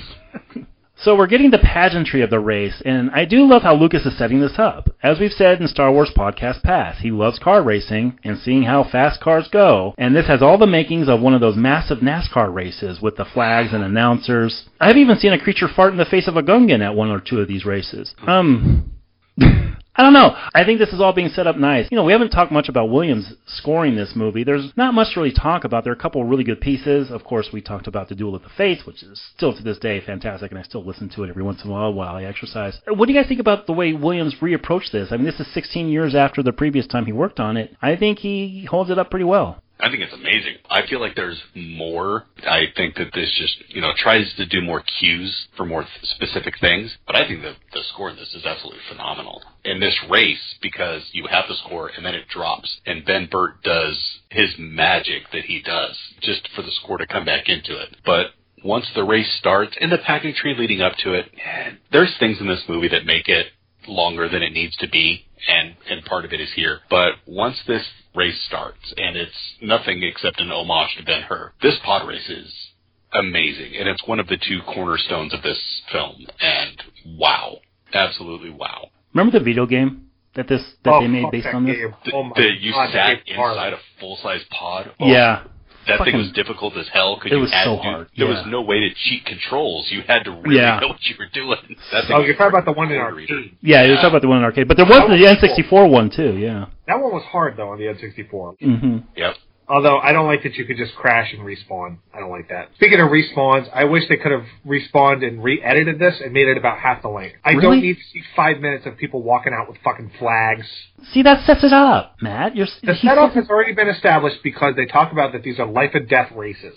And you've already set up the stakes by saying Anakin has never finished one. I don't need to see that. I don't need to see Jabba. I don't need to see this two-headed dipshit announcer. Great boobs. Yeah, I don't need to see Jar Jar experimenting with German Schatza. It's a hallmark because it's the second longest scene in the movie. Well, once the race starts, I'll go ahead and say it. There are great things here. We're seeing Tusken Raiders pick off racers one by one. I thought that was fun. The Jawas watching. Every time you see a sand person now, Star Wars has had to do such a 180 on the sand people. We're seeing Jawas as kind of watch it as the racers are flying by, and the workout your sound system gets in this race is tremendous. To your point, Adam, the sound work by Ben Burtt here, and Williams does turn off his score for a bit as Ben Burtt is able to shine here. I think another thing this race does too is it gives the movie a new energy. Because this stuff on Tatooine, we've said it. This movie could be about 15 minutes shorter. We could have done without a lot of the stuff here. But the energy this race brings is pretty awesome. And I'm going to go against Matt, and I think, again, Lucas loves races, and he wanted to show this. He wanted this to make the cornerstone. He wanted this to be the thing that Qui-Gon sees and actually is able to see, oh yeah, this is the guy who's going to bring balance because of what he does in this race. And we also don't have to have Jake Lloyd acting. Wind blows through his hair, and we're getting all these establishing shots of him avoiding all these racers. I think it's a good way of using Jake Lloyd, and I think it's a pretty tremendous scene. Of course, the race comes down to Anakin and Sebulba. Anakin takes him out and finishes the race. It's never in doubt, but I think Lucas wants to establish the instincts that he saw in Anakin. So again, he's trying to do the POV face shots. That's what he did with Luke in A New Hope when he's in the X-Wing. Mm-hmm. Those are good parallels, but I think Qui-Gon was going to pick whoever won the race. He's like, if Sebulba won, I'll train him. Fuck it. Which, by the way, fucking dude couldn't hold a lightsaber? What are you talking about? Yeah, and Sebulba is now canonically still alive because he's in the special editions of Return of the Jedi. Is he really? He's in Jabba's palace before that dance number. Oh. Yeah. Because death means nothing in Star Wars. Anakin says goodbye to his mom as she tells him to be brave and don't look back. And another good piece by Williams plays. And it's almost sad to see Watto as he's forced to give Anakin up here. But this scene with Anakin's mom, Adam, I think you'd agree, is pretty good. It gives me chills. And I do think it's one of those, it doesn't need to bring a tear, but it can make you well up to watch this parent standing there alone because Qui-Gon decided that he was going to stay the night and then leave her the next day and take her only child away. Yeah, no, they're not a religious allegory whatsoever. Exactly. And leave his slave mother on this planet because that's not going to mess up the child's mind whatsoever. Again, to me, this is the setup to be Darth Vader. And it is, but I don't think it's done right. To me, this is why he becomes Darth Vader. The Jedi never let him come back to save his mother. Or save all the slaves. Yep, the slave. Or even that's the break with him and Obi-Wan. That Obi-Wan knew she stayed a slave and kept it from Anakin. I think that is something that would turn these two brothers into fighting on a volcano. Well, I think there's a million other things they could have come up with versus what they actually did. This is the only scene in the movie with genuine emotion in it. It plays like it's in an actual movie. Everything else, because so much of this movie, a lot of it is very laborious. And the dialogue is one note. I know everyone and their mother says this. So many people have said it, you could almost take it as fact. Everybody knows the dialogue in this movie sucks, the cadence is terrible, but this is actually composed like an actual scene in a movie to get an emotion out of you. If you would not have told me that George Lucas directed the scene and said, hey, name one scene that he didn't direct, it would be this one. It feels like somebody else did it. It's too bad we didn't do this podcast back in 1999, because I would have loved to have seen on Rotten Tomatoes. This is the only scene that makes it look like a movie. Qui-Gon brings the hyperdrive to Obi-Wan, and as they take off, we get the first fight between Qui-Gon and Darth Maul, and it's a nice little tease for what we're going to get later on. We've not seen great Jedi battles. No. So to have this devil on this little swoop bike jump off and just start whooping ass right away. There's no pretense. There's no way. He just jumps off and starts swinging. And at this point, he's only using, he hasn't done the double sword yet. Like, he's still using that single sword. So, again, this is just a tease. And I like the way it's pulled off. And the trailer showed that double saber. So we know it's coming. Yep. But to see him here with just the one is it's pretty rad. Qui-Gon gets on the ship and introduces Anakin to Obi-Wan, because we need this scene. Padme tells Anakin that the Queen is worried about her people, as Anakin gives her a Japor snippet, as he reveals that he misses his mother. They land on Coruscant as Palpatine introduces himself, and here's the famous scene where Zod himself was excited to be working with Natalie Portman, but it turned out he was working with a tennis ball instead. Which, to be fair, you really couldn't tell the difference between Portman and a tennis ball in this movie anyway. But it was after this that Terrence Stamp was like, you know what, this is my one and only Star Wars film, I'm not coming back. Yeah, he was kneeling before George Lucas saying, do something else for the love of God. Yeah. This man really, you talk about someone just not knowing what they were signing up for, this is it. He's a plot device. He's only here so he gets usurped by Palpatine. Exactly, yeah. And you got Terrence Stamp for it. Like, that's such a waste. Yep. Well, they were going to do more with him, but Stamp, again, he didn't want to come back. Palpatine gives his case of there being no interest in the common good, and that valor has no power, only accusations of corruption. Lucas is really going for the political throat here, isn't he? Meanwhile, Qui-Gon goes before Yoda and Samuel motherfucking Jackson led Jedi Council to say he not only encountered a Sith Lord on Tatooine, he wants permission to train the boy who he believes will bring balance to the Force. Matt, I think you've wailed about this before. Prophecies. Yeah, it's a storytelling device that I hate if it's not clearly defined. Harry Potter introduces a prophecy, but it's very clear what the rules of it are. I hate everything with the Jedi in these goddamn prequels. They're arrogant, they're unlikable, they're all stoic as fuck.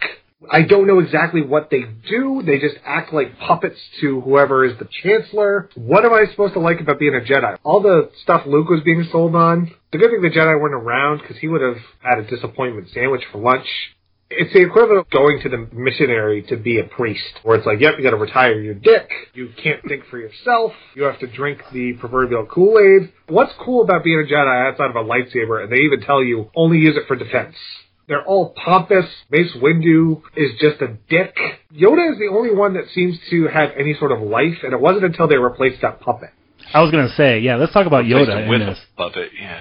I mean, I was excited because I was going to see Yoda back in these prequels, and we didn't know at that time that in the next film he was going to actually be fighting. We'll talk about that next week. But here they bring him back, and they bring this puppet, and oh my god, it doesn't even look like Yoda. It doesn't even look like a de-aged Yoda. It looks like a whole nother fucking mongrel. This was terrible. I'm so glad they replaced it. This is one change about those Blu-ray releases that I was actually happy about. It looks like one of the gremlins from the new batch. The ones that they're all like mutated and shit. How did they go to this set with this puppet and think, yeah, that's the exact character from Empire Strikes Back? Not even the same mold. No. And by the way, Samuel L. Jackson here just looks bored and grumpy. He was in the press when this was coming out saying how excited he was to be here, but my God, you would not fucking know it. This is just a down character, and the Jedi Council is just a concept that I'm going to go ahead and say I just don't agree with. I thought it was great to see the Council. I remember everybody being excited because we were going to see younger Yoda, and he's going to look different. Yeah, he looks different, all right. He looks like a different character from the same species. Guess what? When 900 years old you be, getting somebody de-aged 20 years probably shouldn't make too much of a difference. Other than that, I thought one of the things we always kind of wanted to see was more Jedi. I think going to the temple, seeing a temple room, seeing that there was more in the mythology of the Jedi, I thought was cool. But these people suck too. Yeah. Maybe that should be, Star Wars Episode 1. Politics and religion suck. I was so excited to see these Jedi in action, and we'll talk about it, but once they get in action, they prove to not be very effective at all. Yeah, I mean, only the Jedi who matter are allowed to do cool shit. Yeah. Which is the problem with the prequels. I'm like, all right, outside of Yoda, I know none of you are probably going to stick around. And also, this drove me crazy, where you have this Jedi Council, but only like 2 of them speak. Yeah. Yep. What are the rest of you doing? Mm-hmm. We didn't get the E.T. cameo I paid $10 to see. Nice little insertion by Lucas, but try as he might to make this visually pleasing with these floating pods, he cannot make these fucking politics scenes interesting. I don't hate them, but I don't need as much of them as they are. I do think it's important to see the fall of the Republic, but it's a little much. I think the Senate room looks cool. I think it looks, but move on. And also, you don't see much in the way of corruption outside of Palpatine. So again, it reiterates that the Jedi are morons and suck at their jobs, because if they're supposed to be peacekeepers, they're letting one guy ruin hundreds of years of democracy. It's only Naboo matters in these movies. Like, it's either Naboo or it's Tatooine or Kamino because of the clone. All these other worlds don't matter, and you shouldn't even have... The Senate should just be 3 planets, because they're the only ones that matter in these goddamn prequels. Right. And it's like they forgot the Jedi mantra. The needs of the many outweigh the needs of the few. The Queen takes away Valor's leadership as Palpatine is in her ear telling her they need a strong chancellor to take over. Anakin is brought before the Jedi Council, and they are sensing fear in him, as well as him missing his mother. We then hear that Senator Palpatine has been nominated to be Valor's successor, and he promises that if he wins, he will put an end to the corruption that the Senate has established until then. We're going to make the Republic great again. I'm telling you.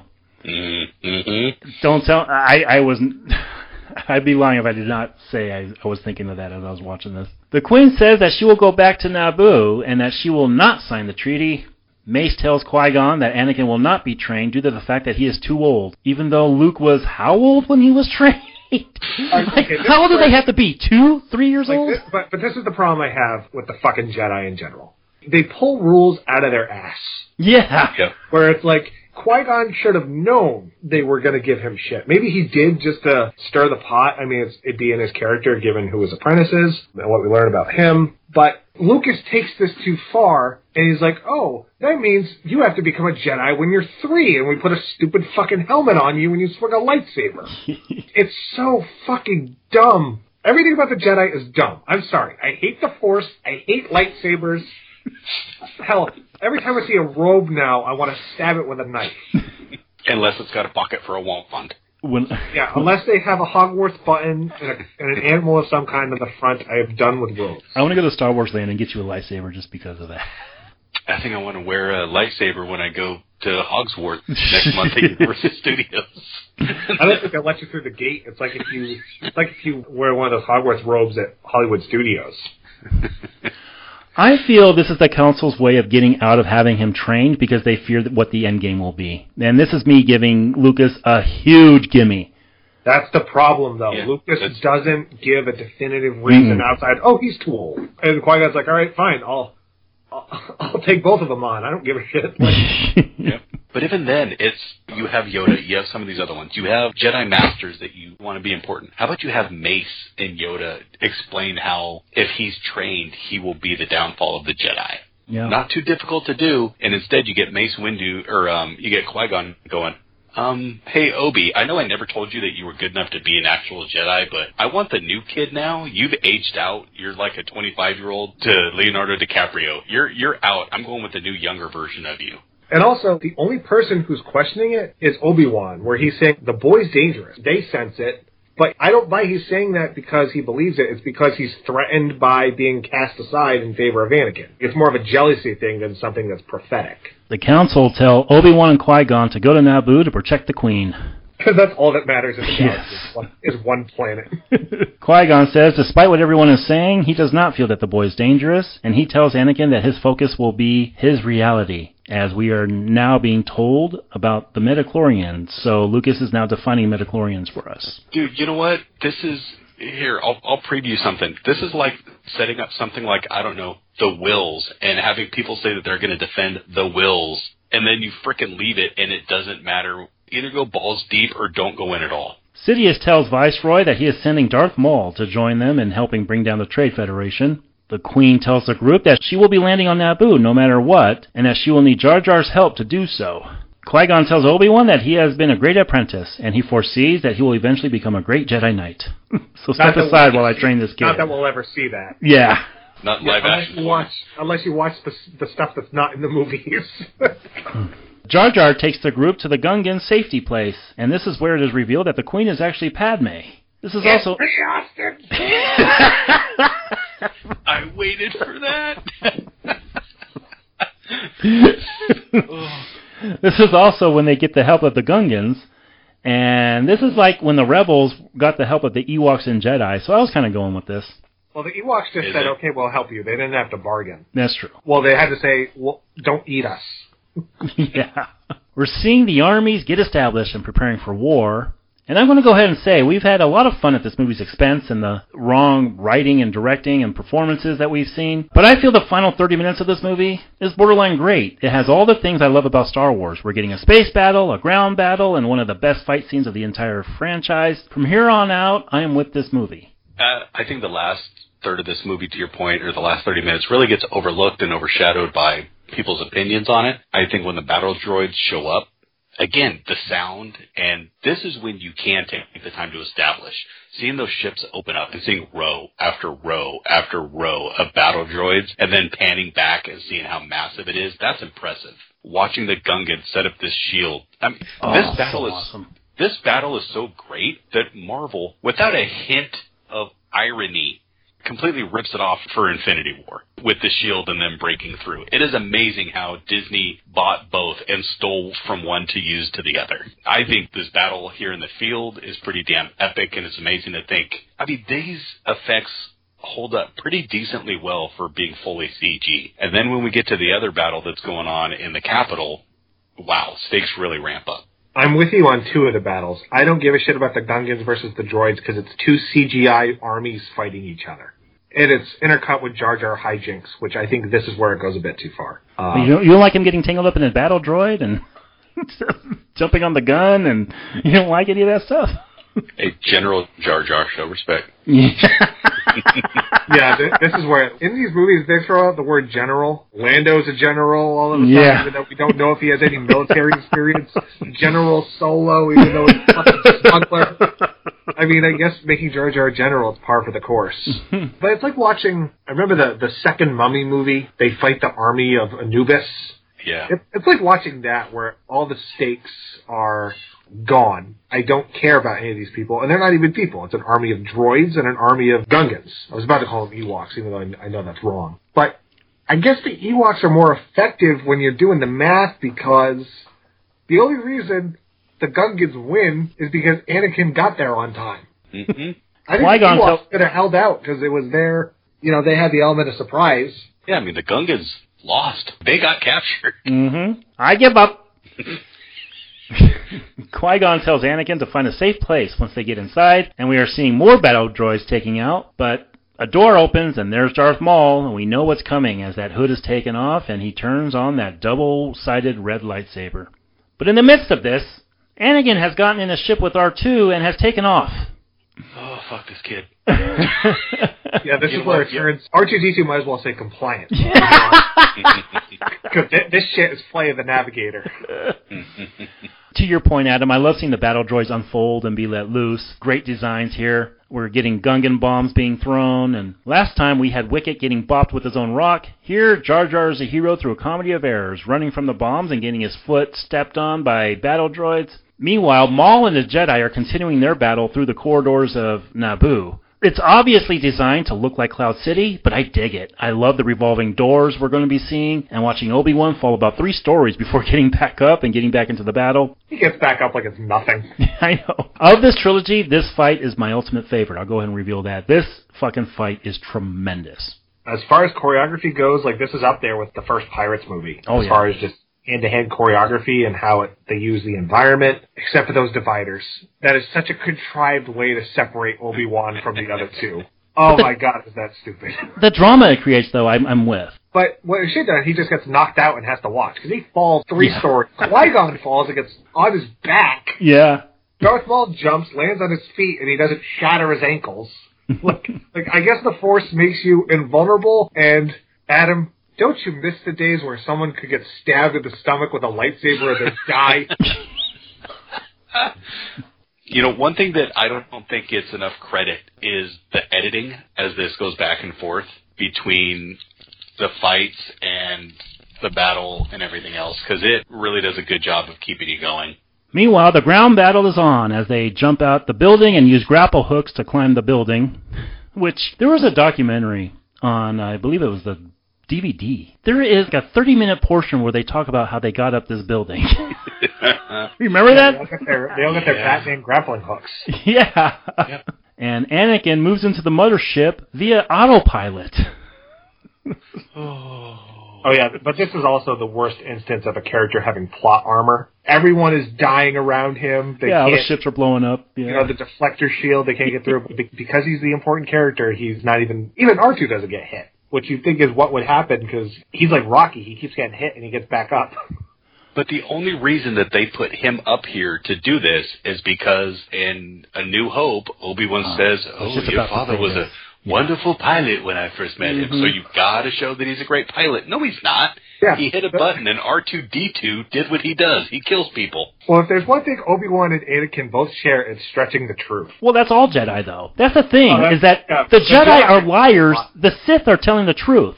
That's the weird thing about the way Lucas has established this. Well, the Sith also bend the rules, too. Just the Force is bullshit. I'm sorry. That should have been the title of Episode 7. Instead of The Force Awakens, it should have been The Force is bullshit, and you all know it.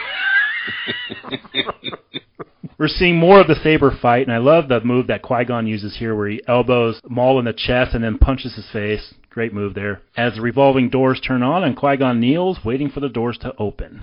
Great way of building suspense here and tension. I'm sorry, I'm not with Matt here. I've been with Matt the majority of this review, but here I am feeling the tension. Yeah, I've not cared for Qui-Gon in anything else. I've not cared for Liam Neeson. I like this deliberate pausing. Mm-hmm. Is it contrived? Is it forced? Nice. Yes, it is. It's forced upon us quite a bit, but I think it serves a purpose, as contrived as it is, which is we're watching the Jedi try to be still. You get 3 different type of characterizations of what's going on here. You get Darth Maul pacing back and forth like a tiger, caged up. You have Obi-Wan who's frustrated, just kind of walking and trying to decide what to do. And you got Qui-Gon basically laying on his back like he did back at the Skywalker homestead with Shmi. He just kind of sitting there taking it easy. So I tried to work that in earlier. I missed it. But trying to show the monk-like that we get told the Jedi are. Never really shown, and I don't think we get shown again, but showing the 3 different versions of what we have here. And these energy doors, I think they serve their purpose. Is it bullshit in regards to the Force and lightsabers and everything else? Absolutely. You know, slash the side and those should be able to go away. But it does what it is supposed to. Yeah, hit the power source, dumbass. One thing I didn't talk about, we've praised the costume design a lot, but there's one thing I hate. That stupid Padawan braid. Oh, yes. Because they have short hair, like Obi-Wan and Hayden Christensen's going to have the same haircut in the next movie. It looks so dumb when they have this rat tail hanging off their head. That's what it looks like, too, the stupid frickin' rat tail. Would you want a man bun? I would prefer it. Meanwhile, Amidala and her squad are surrounded. We go back to the saber fight as Qui-Gon attacks, and now Obi-Wan is stuck behind the door as he sees his master get killed, and he's forced to look at his body while waiting for the doors to open. One thing I didn't pick up on until later is we're not seeing this body disappear like Obi-Wan's did in A New Hope. The reason why is because nobody knew how to be his Force ghost yet. And Qui-Gon is the one who establishes that it was a power laden upon Jedi years and years before in the books I've read. And it just kind of disappeared, and nobody knew how to do it until Qui-Gon reestablishes it. So Qui-Gon is the one who reestablishes the ability to turn into a Force ghost, and that is why his body didn't disappear. And I remember when this movie was out, people were furious over the fact that his body didn't disappear when he got stabbed. Well, I have a theory that because he's not a true Jedi in that, I view him as the precursor to the Grey Jedi, because he's not drinking all the Kool-Aid. So maybe that's why he finds that balance to be able to come back.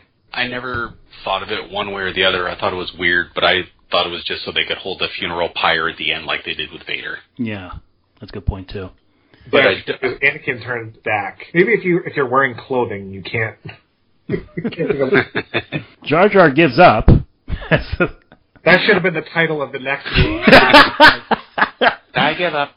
You know what, though? I gotta admit, every single time I see the scene, I do chuckle. Everyone's like, okay, we're not going to give up, and then here come the battle droids, and Jar Jar's like, I give up! And there's a big groan. I'm sorry, I laughed. I'd laugh with and at Jar Jar in a good way more than get exasperated. And the Viceroy are once again thrown off by Padme, and she attacks with more troops, and she says that they'll discuss a new treaty now. Obi-Wan emerges, and his anger is controlled as he fights Maul and delegates the double-sided lightsaber. Again, very fast-paced, and all of this stuff Obi-Wan is doing is actually McGregor, because he worked his ass off for this scene. I love the way he's keeping up with Ray Park as they're fighting. This is pretty awesome. This is also the fastest lightsaber work you've ever seen in a Star Wars movie. Yeah, you're absolutely right. Those other lightsaber fights were all built on emotion, and we said that during those podcasts. You know, I don't think the first one really counts. But, oh, God, no. Because in this movie, Ewan McGregor can rotate his shoulder. Yeah. But we saw the emotion behind Luke and Vader when they fought. Here, you're absolutely right. We're seeing these sword fights, and they are fast-paced, and they are exciting as hell. God, this scene rocks.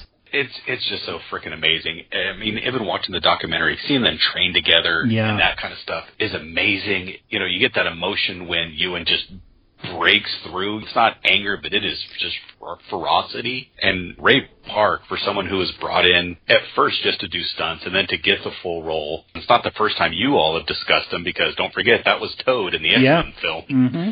As I discussed that I wanted to see, Superman fight be super, I think for a lot of us, this is kind of what we dreamed a lightsaber battle could always be, and it doesn't disappoint. And then the music on top of it, I mean, it's just, for as many issues as this film does have, God damn, this is good. Yeah, and to be fair, the music is actually off when McGregor's out, and this is all done without it even. Yeah, you're hearing the lightsabers.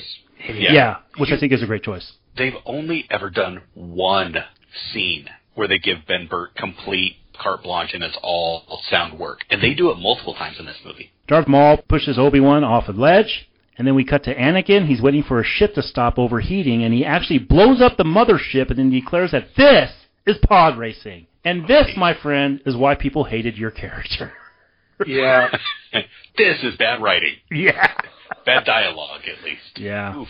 Yeah, and again, it's another Star Wars movie where you shoot the magic thing in the center and the whole ship explodes. By accident.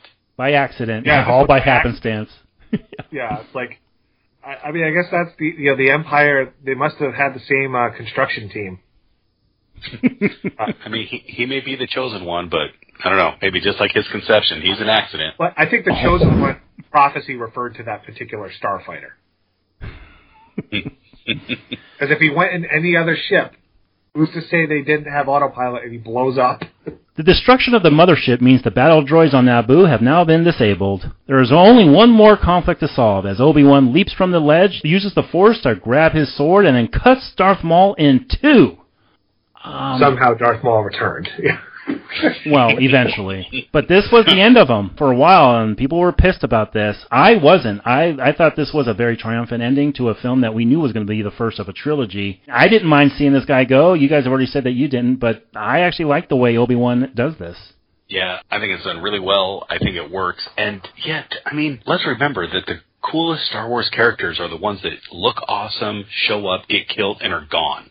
So yeah, I did not have an issue with this whatsoever, and there's been a lot of talk about how do heroes kill and stuff like that, and this was surely if this was done today, there would be a question about should Obi-Wan have killed Darth Maul, I think. But I think this is pretty awesome. And then even seeing the way that it resolves and him having to hold his master's head in his lap, probably not the first time, while Qui-Gon goes off into the ether. Yeah, I like this scene of him and Qui-Gon, and as he's promising to train the boy, and Qui-Gon once again says that he will be the one who brings balance to the Force. But wait, tell me how. Oh, too late. I think it's one of the few times that Liam is trying, maybe because he's actually got another actor to play against. Because I think he resented just the digital so much. Neeson did say that he did take this movie without reading the script because his son was a huge Star Wars fan and he wanted to be in one for his son, and it shows that he didn't want to be here. Well, so like I can't fault the guy. Like this. No, absolutely not. This is a nice paycheck as well, because everyone wanted to be in the new Star Wars movies. Absolutely. We all saw this coming because not like Qui-Gon's ever mentioned in any of the other movies. As far as Darth Maul going out, he's fine. He served his purpose for the story. And Adam, you mentioned in the beginning of this podcast, but we got to say it again. This was spoiled. If you bought that soundtrack, because I had it too. Yeah, I want to say it's called Qui-Gon's Noble End. Yeah. So it's not like they said Qui-Gon's dead, but you might as well. And that came out, like 2 weeks before the movie was even out? Yep. It's like Boba Fett, though, where Darth Maul kind of gets taken out like a punk. Because aim for the head. Go for the kill shot, and he kicks one lightsaber over the cliff, but doesn't do the other one. The other thing that's interesting about this is Obi-Wan pulls himself up, and I'm not sure if Lucas is trying to establish the speed of which Obi-Wan's doing this, but there's a good 3 seconds that Maul's sitting there looking at him before he gets stabbed. You're saying he couldn't react to that? Oh, his midichlorian count was too low. Meanwhile, the Viceroy are taken away, and Palpatine tells Anakin that he will be watching Anakin's career with great interest. And of course, those that know me know one of my other greatest cheers, that I got a blue version of the Imperial Guard, my favorite character, yes. Meaning I had to buy a bunch of other toys to go with my red figures. Yeah, because these are the precursors. You know, their outfits are much more feathery. What a contract that fucker Lucas signed to get assholes like you to fucking give him any money that you have. I'm a sucker. Work in the pharmacy at fucking Rayleigh's, and you're buying all these goddamn Star Wars figures with it. Palpatine then tells Amidala that together they will bring peace and prosperity to the public. Yoda tells Obi-Wan that the Council has elected him to Jedi Knight, and then reluctantly gives Obi-Wan permission to train Anakin. So Obi-Wan says, all right, I'll do it whether you let me or not. So Yoda just says, okay, we give you permission. Go ahead. Why doesn't Yoda fight him on this? Yeah, that's what I was... He's like, I know Qui-Gon wanted you to do this, but we already told him no. And Yoda says there's danger in his training. He can feel it, but he's still like, okay. Again, this is another notch on my belt of the Jedi fucking suck. Yep. We're seeing Qui-Gon be put to rest. And Lucas is doing a lot of foreshadowing here as he puts Palpatine and the Queen and Anakin in the same shot. And then Obi-Wan promises Anakin that he will be a Jedi. And also, Mace Windu and Yoda talk about the Master and the Apprentice, which has never really been established. No. I'm sorry, that's fucking dumb, because the Jedi don't do that, because Qui-Gon tried to say, all right, I'll take 2, and Yoda has 2 Padawans. This was not established until this trilogy, and it's another bit of retroactive storytelling that Lucas is doing here to say there's one master, one apprentice, and that's bullshit. We're then seeing a celebration as Anakin gets a haircut, and that stupid rat tail. They sell those as freaking little, like, clip-on ponytails at Disneyland. They do, yeah. Yes. And Jar Jar raises a crystal ball I once bought at Spencer's. I was gonna say, it looks like the one from, in the first Final Destination. Yeah. When Devin Sawa's got it in his room. That's such a relic of the late 90s. You might as well have given him a lava lamp. Amid all the smiles at Anakin, credits roll on Star Wars Episode 1, The Phantom Menace. Scale of 1 to 10, boys. Here we go. What do we give the first prequel to Star Wars, The Phantom Menace? Adam? There was never a movie more anticipatory for me than Star Wars, The Phantom Menace. Even just hearing that they were going to call it The Phantom Menace, because we were all convinced it was just going to be Episode 1. That was it. So, oh my God, it's got a title. And, oh my God, here's the crawl. And here's toys. And what is this? And what is that? This film was never, ever going to have the possibility to live up to 18 years of anticipation, 16 years of anticipation, and EU and stories and headcanon and everything else. So what is this film on its own merit? It's a family/kids movie establishing where we got to the movies that we all loved for the most part. And it's uneven at times.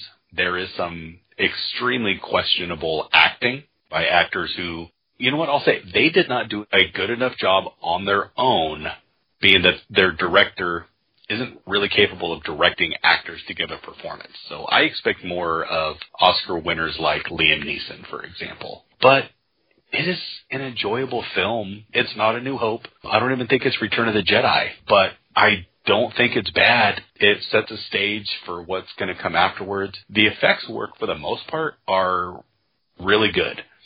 I wish people understood that this movie changed movie theaters.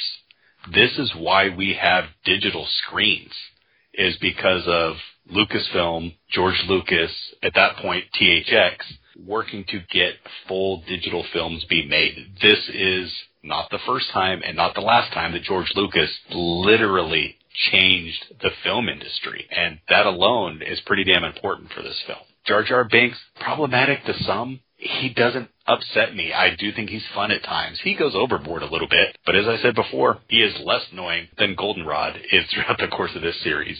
The fights are epic. The music is phenomenal. Darth Maul, the look is great. Even the voice is great. And the lightsaber battle is the one that we always wanted, with the score going on, Duel of the Fates. It's epic, it's beautiful. Qui-Gon's noble end, though spoiled, doesn't come off hokey at all. It comes across as something that was going to propel our heroes forward. So as compromised as this movie may be in acting quality and story and editing, it is still an enjoyable ride for a Star Wars film. We talked about it at the beginning of this. Sometimes there's nothing worse for Star Wars fandom than Star Wars fans. But this is something, if it's on, I don't rush to turn it off, and I do think it has a part of this trilogy.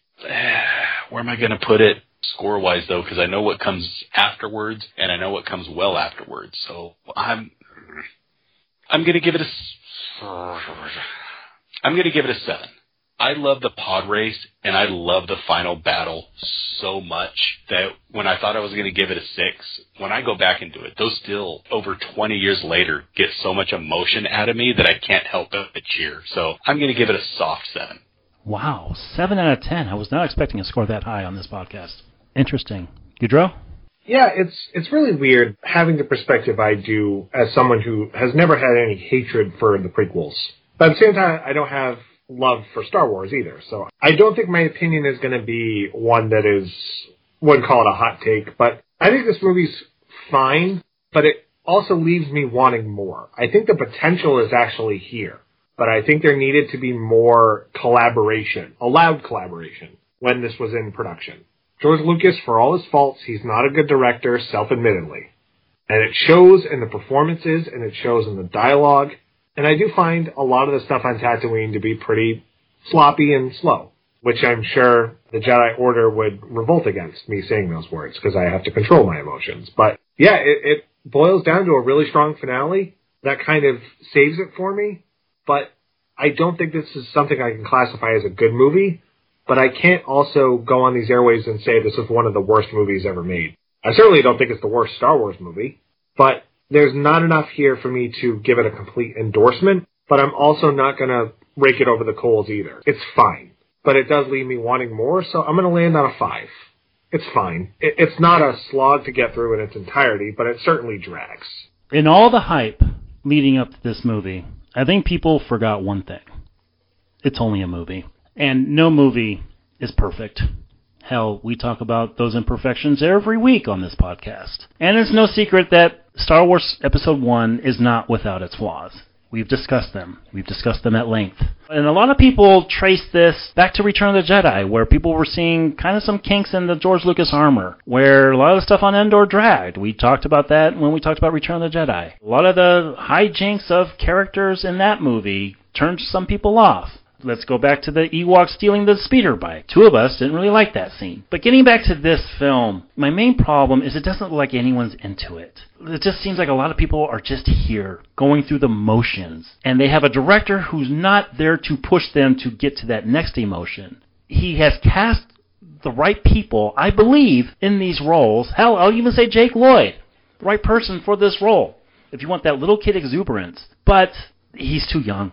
Darth Vader should have been older. We want to see this fall from grace. We gotta go from an older point of view. Maybe that's just to protect the fact that we need a quote-unquote younger Jedi to train. Which leads to my other issues with this movie, is he has worked so hard to provide connective tissue to that other trilogy, it kind of diminishes that other trilogy. If you talk about midichlorians, if you talk about C-3PO being a creation of Anakin, Darth Vader, why doesn't any of this connect? Well, it's because George Lucas is doing some revisionist history here. It's a problem. All that being said, though, if I look at it as just the movie that it was released as, I don't have that big a problem with it. I have some issues with Jar Jar when he gets too into his hijinks, but it's not the movie killer that a lot of people have said that it is. I feel bad for the two actors who took a drubbing when this movie was released, and I'll say, when I walked out of that theater, I said, you know what? It's not great, it's not bad, and I'm going to say the exact same thing on this podcast. It's not great.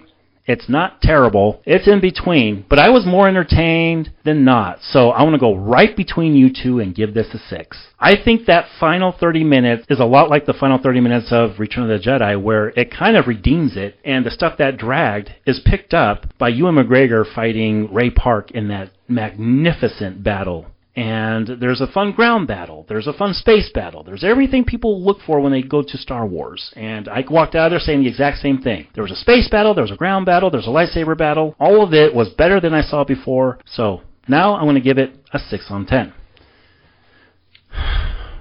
George Lucas releases Phantom Menace, and plans were already on for the sequel to his prequel, Star Wars Episode 2, Attack of the Clones, which we would get 3 years later. This is looked at by a lot of people as the real down point of the series. Adam, what are you expecting when we review Star Wars Episode 2, Attack of the Clones next week? I think some of the help we gave this film, we're not going to be willing to give next week. I think we're going to be much more harsh considering that some time had gone on, and I think this is going to start to show when people begin to turn on the entire franchise. And you think the three of us are going to reflect on that? Do you think there's going to be a battle, much like we had with Man of Steel? What are you expecting with us reviewing it? I think there's going to be a split a little bit. I don't think we're all necessarily going to be on the same board. I think this is going to have more definitive emotional decision or feeling on next week compared to this week's. I think the takes are going to be stronger. That's the way to put it. I think it's going to be stronger takes when it comes to Attack of the Clones. Matt? Yeah, I definitely have more concrete feelings towards one side or the other. But for a movie that is lambasted by almost everyone, I'm excited to sit down and rewatch it because it's been a very long time. Talk about being hyped as a kid. When you saw Yoda pull out a lightsaber in that trailer, that got a lot of people talking. Was there a trailer where he pulled one out? I thought that didn't happen until Revenge of the Sith. No, it happens in, Okay. Yeah, he whips out a lightsaber. I mean, they used the shot from the end, and it was on one of the posters, too. So I remember that. The only trailer I remember is of just Darth Vader's breathing. That was literally the only trailer I really remember. And the one of Obi-Wan from Episode 4 talking about the Clone Wars and seeing the stuff in the background. When it comes to me, again, very excited. Despite the reaction to this film, I was still excited to see where Lucas would take it. I was excited because in the lead up to it, we were told it was going to be a different Star Wars movie. It was going to be a love story. Boy, am I going to have things to say about that. There's some casting. Because there's nothing I know more than how to write about love. I mean, based on your voice, if Miss Piggy was there, sure. I'm looking forward to discussing it because, like Matt, I haven't seen it in a pretty long time. And I remember feelings that were great. I remember feelings that were, not so great.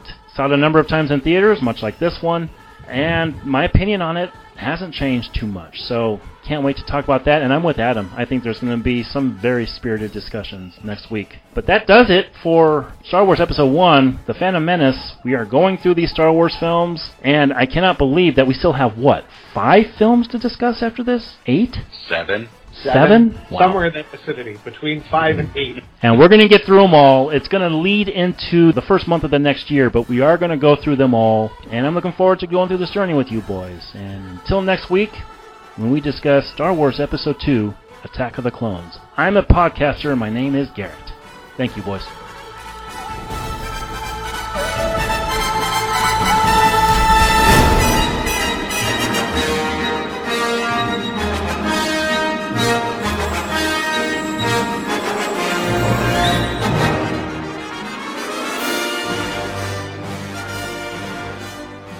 There's no doubt the mysterious warrior was a Sith. Always two there are. No more, no less.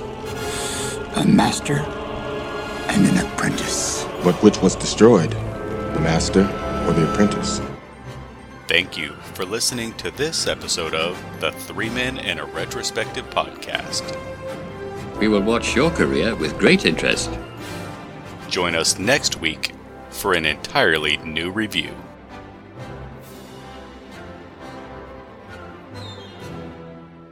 I ask you to help us. And if you would be so kind, please take a moment and give us a positive review and rating on your podcast platform of choice. I need a midichlorian count. It truly helps others find and discover our podcasts.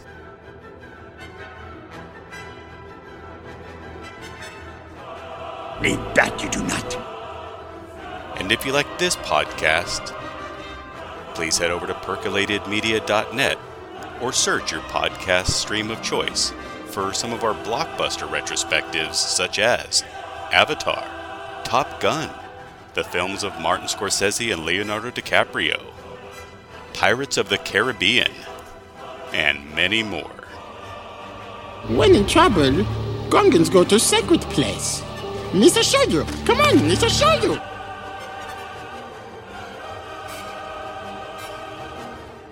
The Three Men and a Retrospective Podcast is produced by Garrett, Matt, Adam, and Nathan. I come before you in peace.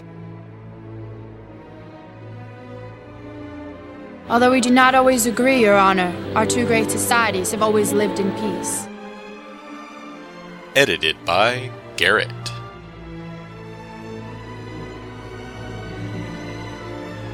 Hello, boyos. Voiceovers by Adam.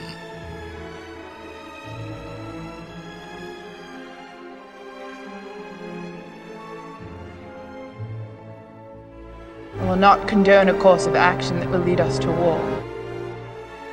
The Three Men and a Retrospective Podcast is for review and discussion, and all clips, music, and audio cues are used as such.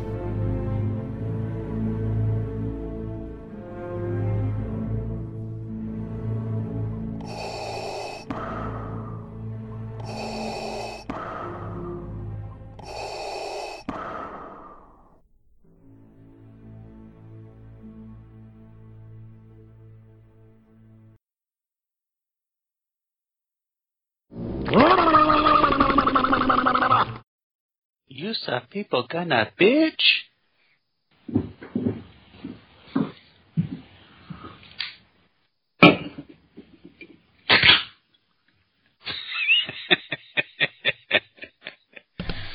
Alright, we back? Yeah. What are you laughing at? Just hearing the sound of a can cracking open, getting ready to discuss Phantom Menace seems appropriate. All right, boys. We ready to go here? Are you ever ready to discuss Star Wars prequels? I guess we'll find out. Adam, give me count, or Matt.